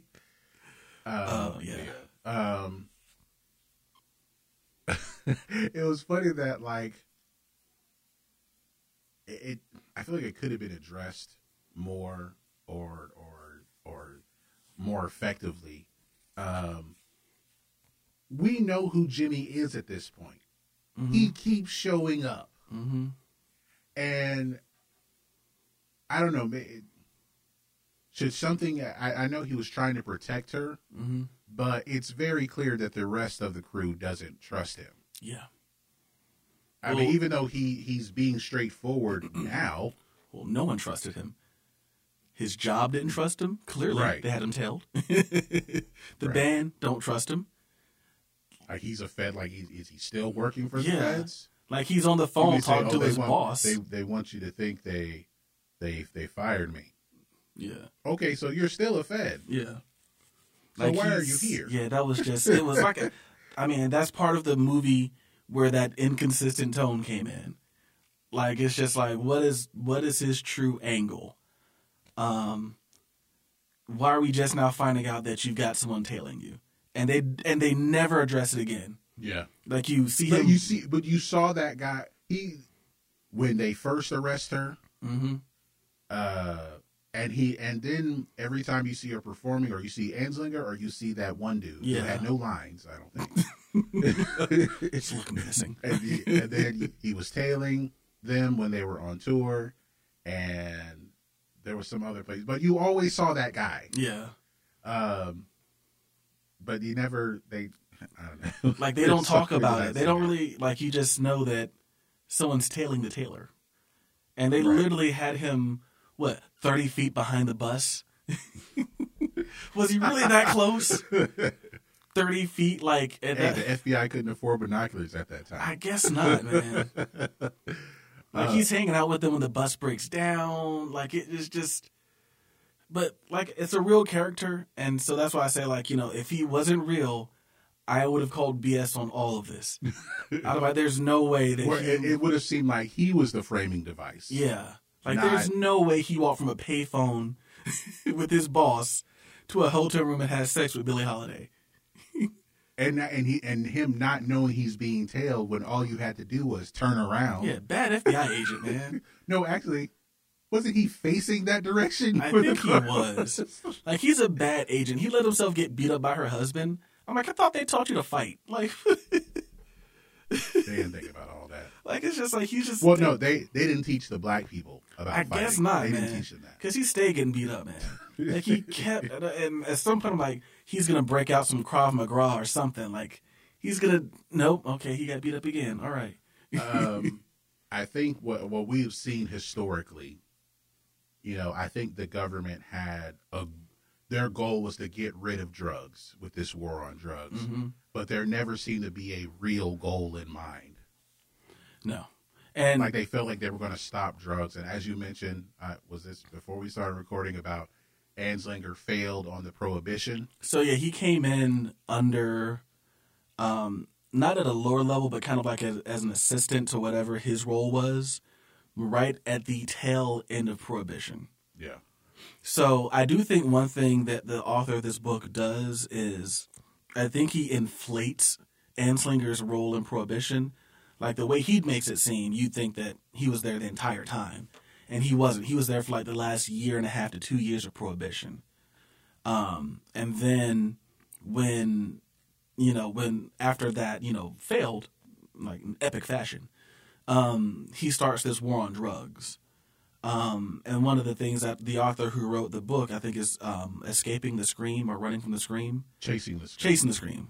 He talks about how he hated two things: black people and addicts. Billie Holiday was both. So it was his goal to bring her down. And he inadvertently starts, or maybe not inadvertently, it seems like he was trying to, starts the war on drugs. Which a lot of what you heard him saying back then and doing back then is stuff that's still being done now. He ran a bunch of smear campaigns and all these things. I didn't do any research on Anslinger, but just seeing this part about his anti-marijuana campaign. Yeah. Saying that, like, oh, this guy went crazy and killed his family. All because of cocaine. I mean, of cannabis. It says, yeah, colored students at the University of Minnesota partying with white female students, smoking marijuana and getting their sympathy with stories of racial persecution. Result, pregnancy. Yeah. Yeah, all sorts of propaganda that he would feed to the newspapers, and then he would use those stories that he made up and say, this is why you can't do this. Sound familiar, people? Sound familiar? Yeah. Oh, this is where you got Anslinger was considered so racist that he was regarded as a crazy racist in the 1920s. Yeah. Like, how bad? You beating up black people every day while yelling the N-word? Just, it's like, oh, that's crazy Harry. Butler walks in like, oh, Harry got another one. Like, it's insane. Like, I didn't know the story with Louis McKay, so I was early on this. I put Louis McKay is hilarious. That's why I first saw him. I thought it was hilarious. But throughout the rest of the movie, oh, okay. He is almost Ike Turner. So, okay, all right. So let's address this. As you kind of stated, she didn't really know what a healthy relationship with a man looked like. No. Well, So- and then once there was one with Jimmy, something that looked like a healthy relationship, partly because she couldn't trust him, and she never did, she ran away from that as fast as she possibly could. Is it me or is the song "Ain't Nobody's Business" kind of at the Man, end gets a little pro domestic violence? If Like, my you don't papa care if beats he me, hits you as Yeah. long as he don't leave. like You don't care if your daddy beats you. Like I hear those songs that like they make fun of on Family Guy with. They talk about domestic violence, and I was like, these are a little far fetched. Come on, Seth. And then I heard this song. I'm like, okay, he was on. He was spot on with these songs. It's kind of almost like, well, it looks like Seth MacFarlane will never lie to you. No. He He's been does around not on make so things many up. things at this point. Like He does not make things he up. doesn't make things up. I don't think he knows how to lie. Like if you think he's lying, go do some research and you'll hear "Ain't Nobody's Business." Here talking about I don't care if my pappy hits me as long as he don't leave me. And you're just sitting there like, well, that explains why you're okay with fighting with your husband physically. Like, is it because I punched you in the lobby? Like, she said that. Yes. Like, I think people are confused about our relationship because I punched you in the lobby. What's going on? Like, y'all, this is so dysfunctional. But that's all she knows. That's what she knows, yeah. That's all she knows. So it's just like, the bar is so low at this point, and that's, I don't know. At first, I felt like they were playing it up, but I guess it seems like they really were not. Like, this is what her life was, and it's sad because, like, she's famous. Yeah. She's rich and famous. Like, today, she wouldn't have to take that. She could get the help she needs. She's got money. But I believe this is around the time that I see a lot of Amy Winehouse. A lot of Amy Winehouse in her. And she's one of Amy Winehouse's major influences. yeah. And that, yeah, so like Amy Winehouse had a lot of tragic influences. yeah. So yeah, mid movie I was just like, I see so much Amy Winehouse here. And it starts to, knowing the style of singer she was, the type of music she adored, the people she adored. Yeah. It's like she took all the hurt and the pain, made this great music, but like, what's the cost, Yeah. And I kind of felt that way about Billie Holiday. Granted, I know she's not writing all of these songs, but the way in which you sing these songs and the way in which you perform and what you put into it, everything that you're putting into it is your collective experiences. And a lot of times, you can't get the beautiful expression without the pain. But man, what's the cost? What's the cost? Let's see what else I got here. Okay. Jimmy protects Billy in court with him stuttering. Do you think he did that on purpose? Or do you think he really just got shook? In the moment, I think he did it on purpose, because if he's the star witness, He's been prepped. I would hope. right? Yeah. And so if he stumbles at all, the case is going to fall apart. Yeah. Because he's the only one who's been in there. Mm-hmm. So it all depends on him. So I think part of that is that he protected her, and this was when Joe put the drugs in her robe. That was so transparent. What are you doing? What are you doing? He's just like got this huge vial of drugs trying to put in her. Just like, drags it out, and then the cops walk in. I'm like, come on, man. the most conspicuous thing I've ever seen in my life. So they tried to get her on a technicality because she had the drugs in her hand, Mm-hmm. and I mean, FBI, y'all got to do better than that. I feel like nowadays, I'm pretty sure nowadays they just take my blood and you can see that I'm clean. It's like, so apparently, the first time they arrest her, she pees herself. She pees in front of Jimmy Yeah. and says, In the movie, y'all see her Yeah. stripped naked, which she really did, but then, yeah, she also peed. and says, test it. you'll see that I'm not on anything. Yeah. So there's ways to find that out, but it's just like that was what ham-fisted, if you want to put it in there, like Yeah. just trying to drop this 30-pound vial of drugs in her jacket pocket and just hope that she doesn't see it somehow. Like, you think I'm an idiot? So Joe Levy is not good at sneaking things in the No. pockets. He's definitely not a thief in that regard. One of the many men they tried to use to bring her down. Yeah, and that was interesting thing too. They that- realize that she latches on to men. Yeah, And they tried to use things against her, and that was part of the downfall. Mm-hmm. But also, she didn't latch on to the smartest men. No, not at all. The next one I had here is when Jimmy comes back, when he meets him at I guess backstage at a show or something, and they make him get high. They make him shoot the heroin. Prove it to us. And what I thought of is that Dave Chappelle Wayne Brady sketch. I didn't know you like to get wet. I mean, I know it wasn't Angel Dust, but still, that's what I thought of. PCP. And then the flashback into like the when her mother kicked her out.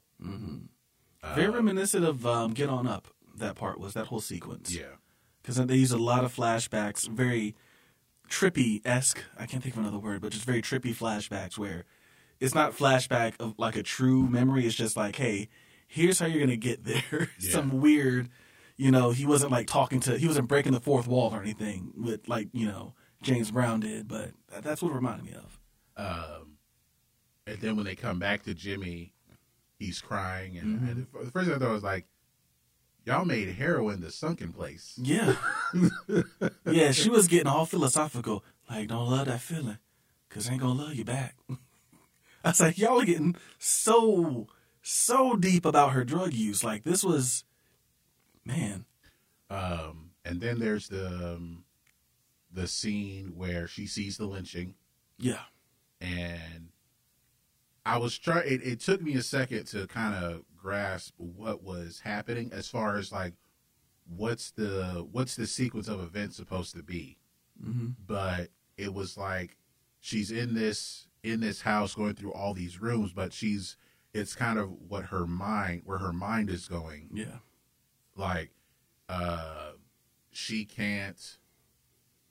It's like what's in her mind is, okay, I need to get high to get this off my mind. Yeah. That's where she's trying to get to. And Jimmy comes right in there. Jimmy comes in to stop her. He comes in and then saves her from her. Roz and Freddie come in to stop her. Yeah. And then she goes out to sing Strange Fruit. So it took me a second to kind of catch on what was happening there, but when I wrote that, the moment seeing that became real, the song became real for her again. Mm-hmm. Because for the most part, for a good chunk of the film up to this point, after she got out of jail, we weren't talking about that song.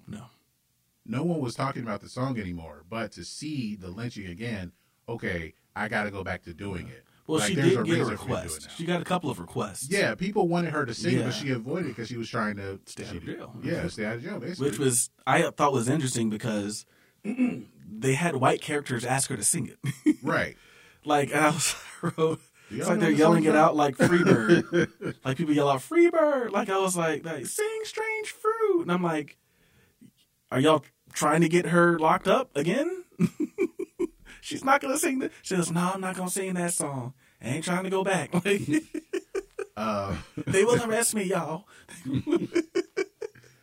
This part, and you alluded to it earlier. So after Jimmy talks to the FBI agent, we'll talk to Anslinger on the phone outside of the motel with the other agent 30 feet away. He goes to the motel. Could have touched him. So him and Billy have sex, and he's like, not like this. Yeah, turns her around. And I'm like, No, like that. That's what she wants. was playing like, okay, you know how, and I don't know if I'm going to have this every episode, but this, I know I said this with You Got Served, that stethoscope means doctor, and with Breaking, tuxedos mean respect. The note I wrote this time was, missionary means love. Love, yes. Because she just goes over and like bends over, like, all right, let's get this over with. Let's do this. And he was like, no, this feels impersonal. Oh man. So remember, everyone, missionary means love. If you don't do it that way, you that will don't not love be her. the title of this episode. You don't love, yeah, that'd be an NC-17. But yeah, remember that, everyone.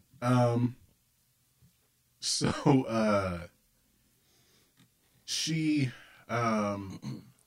so when the rest of the band and the crew are playing baseball, I guess, on the side of the road. I didn't even realize they were broken down. I thought they were just like, I thought they were just hanging out. Yeah. But she comes out with suitcases, and here comes Louis McKay to take her to fly off wherever, and leaves the rest of the band behind. Drove all night. He drove all night. How fast was he driving? He was a simp. And I just wrote, does being that afraid of love make you do messed up things? Like, she abandoned, And they except were for not Roz and happy. Freddie, Yeah. but she abandoned everyone else, and they had no money to get home. Yeah, I hate Chris. He was mad. And I hate Chris. Everybody hates Chris. But yeah, that was very messed up. I didn't like that scene. I didn't like that. So that's like, does being that afraid of love make you do messed up things like that? And that's what it was. Yeah. That's why she called Louis, because she was that scared of a healthy relationship. It was so abnormal to her that, and I think part of it also is she didn't want to feel like she was being saved. Okay. She didn't want to look at Jimmy as this savior. And there was a story I read that Jimmy was in love with Billy, and if there was some kind of fling, some short-lived relationship, she didn't love him. But we seen throughout the movie why he never had a chance. No. It wasn't going to happen. Too messed up for it. She was too messed up, and you already messed up with her once by Came and arrested her. by arresting her, Yeah. by acting like a newspaper writer, and you're actually the feds, Yeah. and you're still the feds, and followed her you're around the still the country. feds. Yeah. So he never had a chance, really. It's too close to the case. It's too... So, and also in that moment, because she went and married Louis, Yeah, that didn't make any sense. and with their relationship, she chose violence. That's something the kids are saying today. I woke up and chose violence today. So Jeez. she chose violence. Gen Z. What are you? What? Okay, Gen Z. And then the next thing I had was, I don't think I've seen this before. I guess not since Anchorman, but a sad scene where someone drinks milk, where she's on the TV show and Jimmy's watching. Yep. He had a bottle of milk. Yes. Okay. You had to think about that for a second.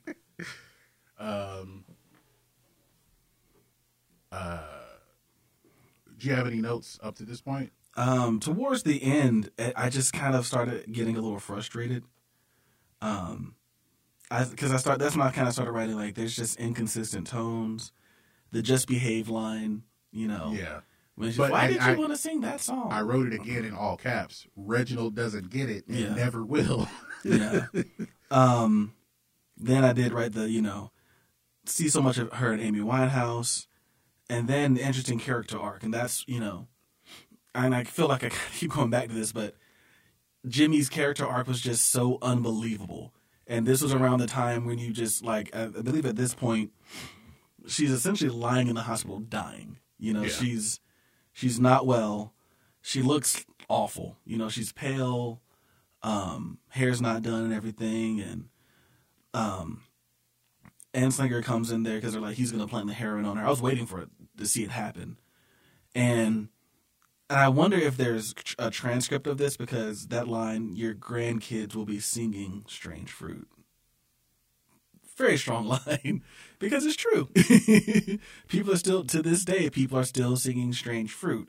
So she understood that song was bigger than her. I had that scene. I wanted to play a little bit of that scene. Okay. Yeah, you can suck my like it was. Suck my black It was ass. it was a very strong scene, and I felt like even though the movie was not about the song was just there. I think it kind of showed, and I don't know if she really said this or not, but I think it really did show at that point that she understood that the song was bigger than just her. You know, it wasn't one of those things where she's like, I made this song. Like, no, the song is bigger than me. People will be singing this song for generations. My wife is a big fan. God, who She says that? understands what you need. Billy and me discuss things. She hasn't been well, but she's sorry for the trouble she's caused. So they brought in Lewis on this scam. For the record, I'm gonna need you to state your name. And she didn't say her name. No. My name is Billie Holiday. Go on, lady. Go ahead and speak your piece. You're a victim of drugs. We know that. The manipulation, man. I don't blame nobody but myself. Go ahead and tell him what you need to tell him, I'm baby. trying to stay out of jail. Miss Holiday, you want to clear your name, right? Get us off your case and you'll never see us again.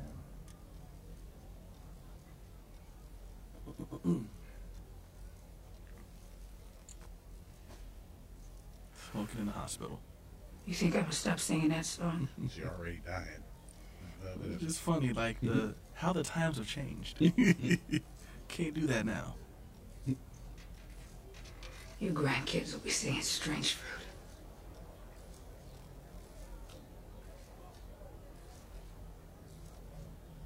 Y'all motherfuckers think I got something on me.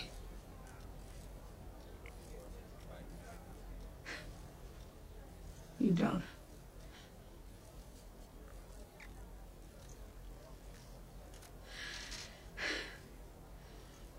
You stupid bitches don't got shit. They didn't. I love it. They tried to get everybody playing drugs several times. Yeah. Suck my black ass. I want to hear the transcript. If it's out there, I'd Yeah. like to hear it. It just starts cackling. Just love it. Oh man. So yeah. Yeah, just that. I love that scene. I really And do. what I saw with that is, a lot of people know that she died and it was a tragic story. But I think there had to be some form of triumph for the film. Yeah. Is this the context in which she said, suck my black ass? I don't know. But there had to be some kind of triumph because they didn't have anything on her, even though she was still arrested in death. Yeah. She was handcuffed to the bed Handcuffed and to her the bed ankle. as she died. Yeah. Took her methadone away to kill her. So. Because y'all afraid of a song. Y'all afraid of Southern trees. black people. Yeah. The Strange Fruit makes you uncomfortable when people talk about it because you think that racism doesn't exist. Yeah. unless you're Harry Anslinger, in which I just hate black people and addicts. And if you're both, I'm going to get you somehow. I'm gonna get you, sucker. I'm going to get you, Betty. Oh God. Yeah, it So, was interesting to say the least. Just to see it in action. I mean, no, granted it's a movie, but yeah, I mean, you could almost say the government killed her. If you just want to, they cut off her methadone. They knew it would, Well, they harassed her all the way to the end. Yeah. And they, even though they had no evidence, they planted heroin on her. Mm-hmm. Like, okay, she gonna do heroin now in the hospital, and she got cirrhosis. She trying to survive. She gonna do heroin now. What kind of sense does that make? I will say though that smoking in the hospital is just funny to me. Like, it's just to see how much things have changed. Like, they were smoking literally everywhere. Yeah, Everywhere. because it was seen as It's a cool thing. Yeah. it was a cool thing, but it was also a lot of people. I think cigarettes were advertised as if it were like there were benefits. Yeah, doctors were advertising them. Like, yeah, I smoke these. Like, it's really messed up. Just, I mean, that's, Oh, I you guess, need to relax. in another- you should smoke these. like, almost in a roundabout way, like, going back, like, aside from just the racism, you see some of the things that were being done back then. Aside from, like, okay, and I almost forgot, segregation existed until she can't get on the elevator. You also realize that people smoked everywhere because we thought that cigarettes weren't that bad. And you kind of realize that women didn't have a lot of rights. No. They didn't really have a lot of rights. That none of that would fly today. You can't just beat some woman because you think she took your money or something. Like, no, and so it's as they say, a different time. But it's still a powerful message through some of the things that weren't even like, things that weren't even dialogue, just actions, just seeing things. The fact that he was not going to let her on that elevator. No, because he would have lost his job. That was a very strong scene. Because he knows who she is. Mm-hmm. He's looking at two of the most famous women in the world at the time. Mm-hmm. But he's still got to do his job. Yep. She tries to bum rush him, and he pushes her back. Like, that's how strong it was. And I find that interesting because I think that might be maybe the most interesting depiction of segregation I've ever seen. Because normally in movies, segregation is like, you can't sit here. It's like that. It's like, yeah, this ain't for you. But you have a scene where you have a black person who's like, the only Negro allowed on this elevator is me. She tries to run in. He pushes her back. That was probably one of the more, and once again, I'm glad that it was, because I don't think some of these things happen if this was a white director. Yeah. I just don't think, and I don't think it's not because the white director probably thinks these things aren't true. Like you said, they'd probably be afraid to do it. Yeah, or there would be... Or it'd be mishandled. Right. Yeah. I think it would be mishandled, like that maybe the white director couldn't effectively communicate why we're doing the scene this way. Yeah. But a Lee Daniels or any other black director could. Who I thought was British. I don't know why. Lee Daniels? There's some director out there that is a black director that's British. Steve McQueen. Steve McQueen. Yes. Okay. What did he recently direct? Because I was mixing them up. He did 12 Years a Slave. Yes. Okay. That's who I recently heard him on Black on the Air with Laird Wilmore. And I was like, Steve McQueen's black? Oh, snap. I mean, not black, but British? Oh, snap. And I was like, for some reason in my head, they just became the same person. I thought he directed this movie. And he was British, but no, Lee Daniels is not British. He's from Philly. Philly, where he from? So How did you know who? That's what I was thinking of. you said British? Oh, black British director. That's the only one I know. Ain't that many? Steve McQueen. But like Barry Jenkins, I think he's from Florida, so it's got to be Steve McQueen.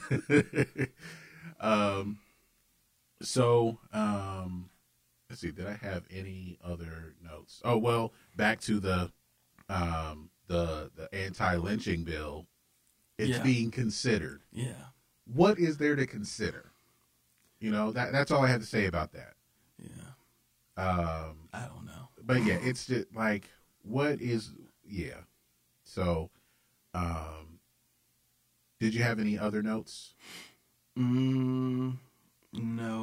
Because my last note was, your grandkids. Other than the, and so I know I've talked about how the tone is inconsistent and how it kind of feels disjointed. It was a beautifully shot movie. Yes. My favorite scene being when she's calling up her friend for heroin to get drugs. She's like, I just need a taste. Oh, then she walks across Times Square. Yes. And in the rain. It's a beautiful depiction of what I only imagined Times Square looked like back then, because I don't know. But, like, it looked beautiful, like all the lights, and she's a perfect silhouette against those lights as she's crossing the street. And the concert scenes were shot beautifully. The club scenes were shot really well. And then just even when it started and she's sitting down in Reginald's office and they're about to start the interview, even that looked well. Like the colors, they were vibrant but still subdued, if that makes sense. Like they popped, but it wasn't overbearing. Right. So it made you kind of feel like, all right, this is an older movie. You're used to seeing a lot of these sorts of things in black and white. However, it's bringing it to life. And it was, I thought outside of everything else that was done in the movie, if there's one thing that I cannot take away from it is beautiful, a beautifully shot movie with some great performances. So from what I've seen here with some of the reviews, a lot of people thought Andra Day was amazing. Oh, she's electric. She was great. But Lee Daniels was all over the place, like you were saying. So it's like she was great in a otherwise, this review says an otherwise forgettable, muddled film. Well, I wonder what they could have done with like an extra 40 minutes. Like the movie's 2 hours and 10 minutes, but you're telling there's a lot of meat. Yeah. And I just wonder if that's a movie where you just like either we got to cut something so that we can spend more time, or make focus it longer on something else, because like with the title, you think it's about the song. Mm-hmm. It wasn't. Because I would have liked more info on Harry Anslinger. Like, who is he and why is he so obsessed with her?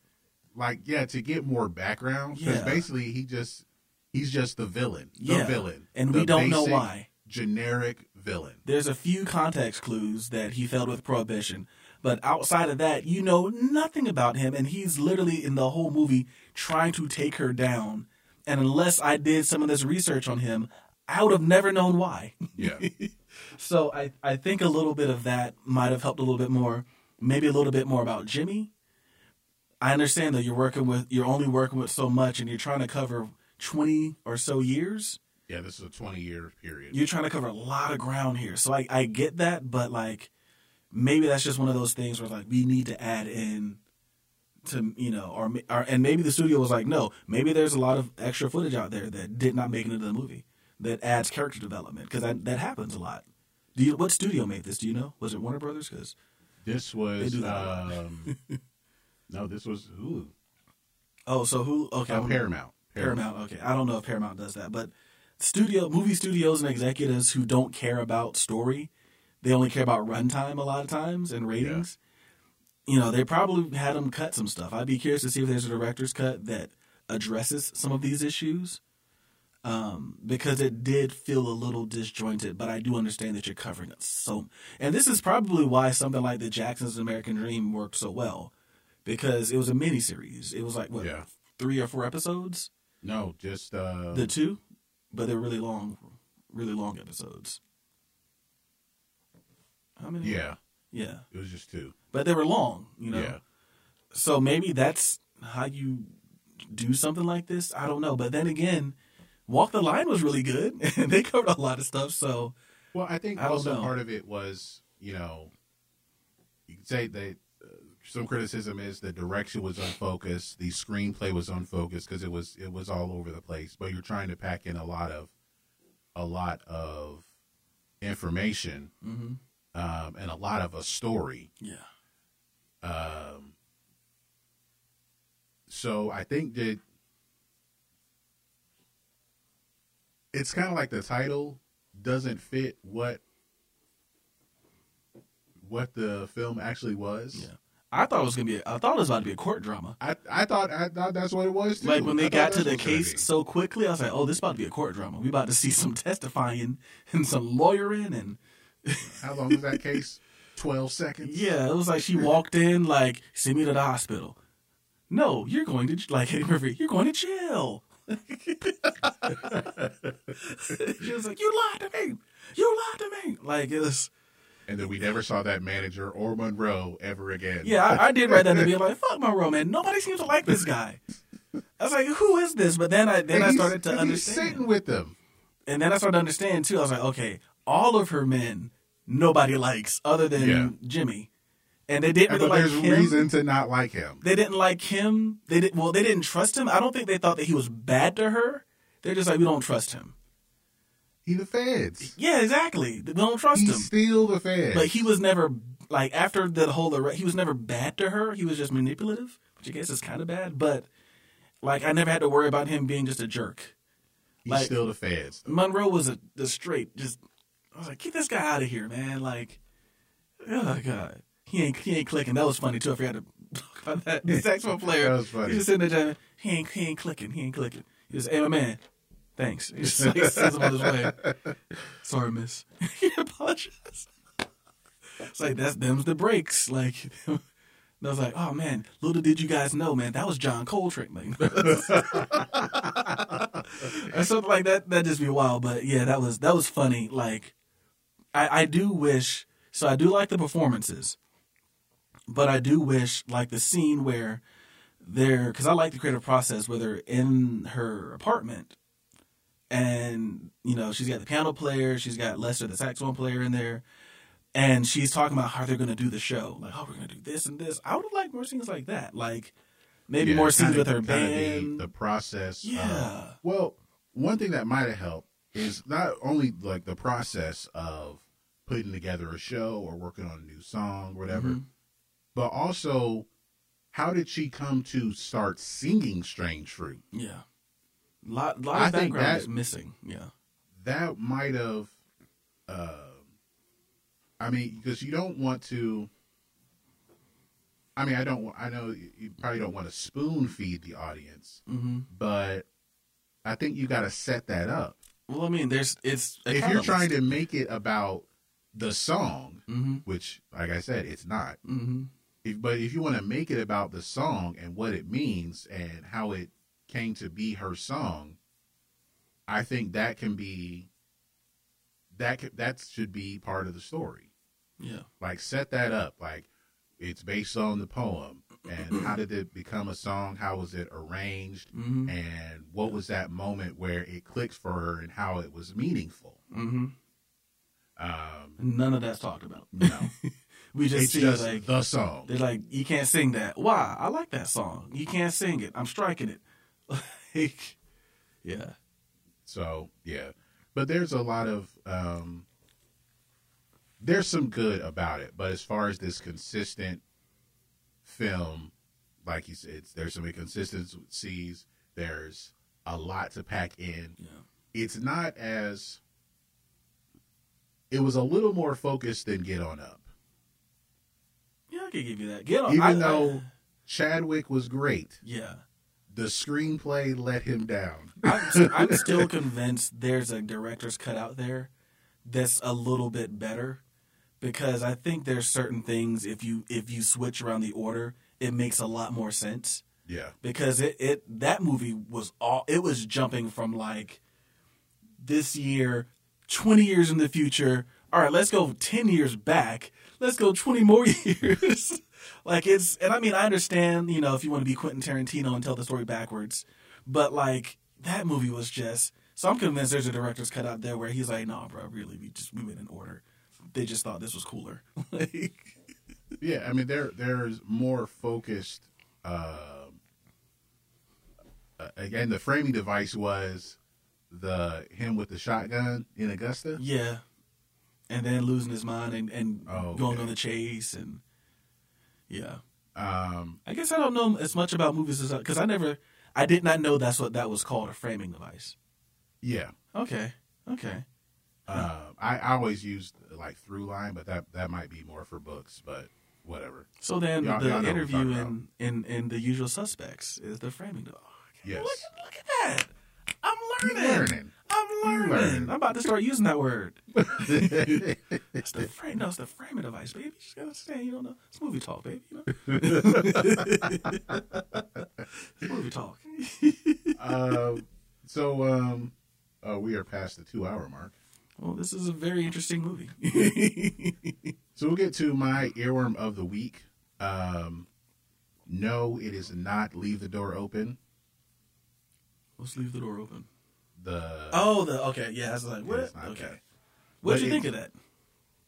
It was like all of the ballads, the 70s ballads from the R&B groups, the Dramatics, the Delphonics, the Manhattans, the Spinners, the Isley Brothers. I know they were listening to all of that, right? To write that song, and then Bootsy Collins is going to be like the narrator of the album. So, for people who like funk and R&B ballads from the 70s, I need to go back and listen because I listened to the first single briefly because it's been a crazy week so far. But I got I don't know if I think I showed you that band Wolfpack from Michigan. Yeah. It feels like it's kind of like that where like they're musicians, but then they go out and get singers and they find these funk legends. They did something with Bernard Purdy. It sounded like they were kind of vibing on that, which I love. When it's done right, I love that type of stuff. So I have to check it out. But my earworm of the week is a different super group, super duo. Not Silk Sonic, but they're called Silk City. Okay. And it is Diplo and Mark Ronson. I didn't know that was a thing. They did a song for Dua Lipa a couple of years ago. Was it called, Electric? Yes. Love that song. Oh, I love that song. This is a newer song that they did with Ellie Goulding on vocals. She's still around? Yes. Sweet. Okay, I'm excited now. It's called New Love, and it sounds like just if Diplo and Mark Ronson made a song, basically. So we're going to play that, and we'll be right back. Think I forgot to breathe. Did you forget my name? I wrote your symphonies. They all just sound the same. Don't know what I believe in, 'cause I just kept moving on. Said I should take a seat. I know where I came from. I got you loving me. I got you loving me. I got you loving me.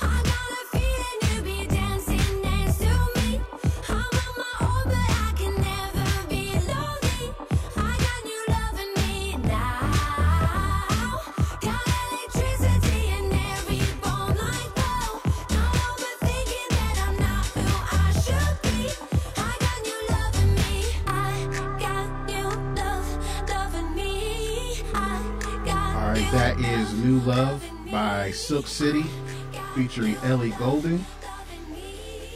And you can find that on our BTT YHT Earworms playlist on Spotify shortly. This is, or by the time you hear it, it'll be on there. That's a great chord progression. Yeah. I love I love it when you get a pop song that doesn't stay with that progression that you just hear all over the radio nowadays. And I like Ellie Goulding, and I didn't know she was still. Because I'm looking at her, I hadn't heard anything since the album Delirium, which had like You on My Mind and a whole bunch of really good stuff. That was a really good album, but I'm glad that I see she came out with something in 2020 I'm going to check out. But I thought that Electricity song that they did with Dua Lipa was just like a single that she did. I didn't know that was with them. That's a great song. They're good. They've come out with a couple of they haven't come out with an album, but they have like a few singles. I'm trying to pull it because I think they did one with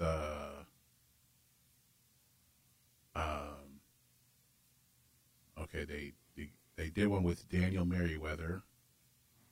They did a song with someone named Mape. That name sounds familiar. And they did one with Gold Link and Designer. That was from 2018. That was a song with them. And yeah, so they've got like 5-6 songs. Yeah, they really did a song with Robin. Wow, that's not in here every day.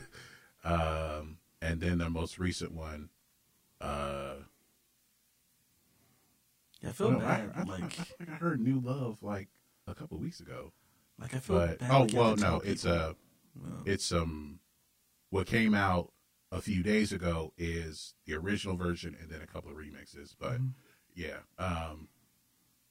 that's dope. I feel like you have to tell people that Robin still does music because they don't know. She's a one-hit wonder here, 2-hit wonder, I guess, kind of, because she had which were like 15 years apart. Yeah, so it's like it's that's funny, but yeah, I'm gonna check out some Silk City. I didn't know that was them, and I like the fact that they're producers that don't tread on the vocal. Like, there's a lot of DJs when they do songs, like they'll let you sing the verse, but like I want the chorus. The chorus is going to be a bass drop, and there's going to be like a synth lick that's going to serve as the hook. Whereas like the songs they're doing, like you sing a hook. That's what hook in there. Like we're going to just write you a song and you're going to sing it, and we're going to kind of like Timbaland style. We're just going to, I'll say that I'm featuring you, but it's your thing. So I like that they do that. Probably why I didn't realize that it was a DJ duo, because that's just not how they behave typically. Yeah. Is Diplo's not in? Who is Major Lazer? That's another DJ. I can't think of, because they're a group though. They're a duo, and I thought Diplo was in there. Major Lazer and Diplo. Yes, Diplo and. Oh, Major Lazer is a group. Diplo, Walshy Fire, and Ape Drums. Ape Drums. Oh, okay. I didn't know Ape Drums was in there. That's Switch used to be. Oh, well, that's new to me. Yeah, I knew they were like because they kind of do that where they kind of I want to take the hook, but yeah. I mean, they sort of gave, what's the girl that did that song with them, the big one. They kind of let her have a hook. With Major Lazer? Yeah, Kiss, Fire Gun. Lean On. Yeah, they kind of gave her a hook, but then they let their synth hook. So, but that is absent from, and maybe Mark Ross is like, nah, bro, we don't do that here. We don't do that. Who was that sang on Lean On? I can't remember her name. Mo? Mo, okay. Yeah, I knew it was something to start with an M and simple. And that was a DJ Snake. DJ Snake and Mo. Okay. Were on that song. But anyway, that'll bring us to the end of this episode. Y'all know where to find us. It's at the bottom of the screen. Yeah. Look at the bottom of the screen. And follow us on the social media accounts at the top of the screen. Yeah, but not in real life. Don't follow me. like to work or nothing. Yeah. Follow me on That's called stalking. yeah, on the gram, and on the Facebook and stuff like that. Yeah. So we're going to end the program with, and I want to play it in its entirety, Billie Holiday's version of Strange Fruit. So we're going to play that to end the show. Thank you all for listening, and we'll talk to you very, very soon. Peace. Peace. Southern trees bear strange fruit, blood on the leaves and blood at the root, black bodies swinging in the southern breeze, strange fruit hanging from the poplar trees.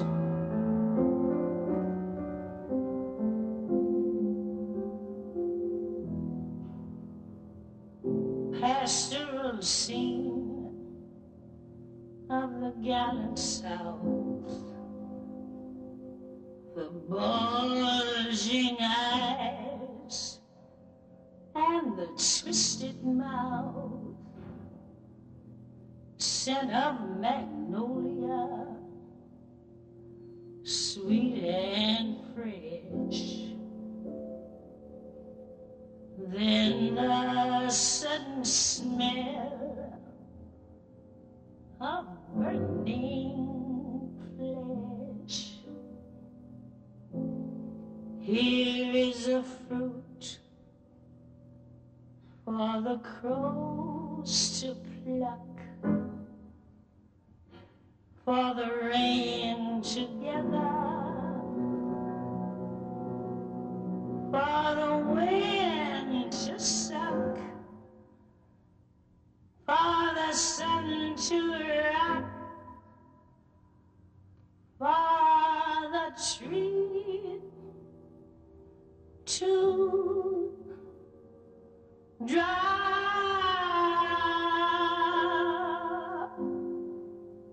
Here is a strange and bitter cry.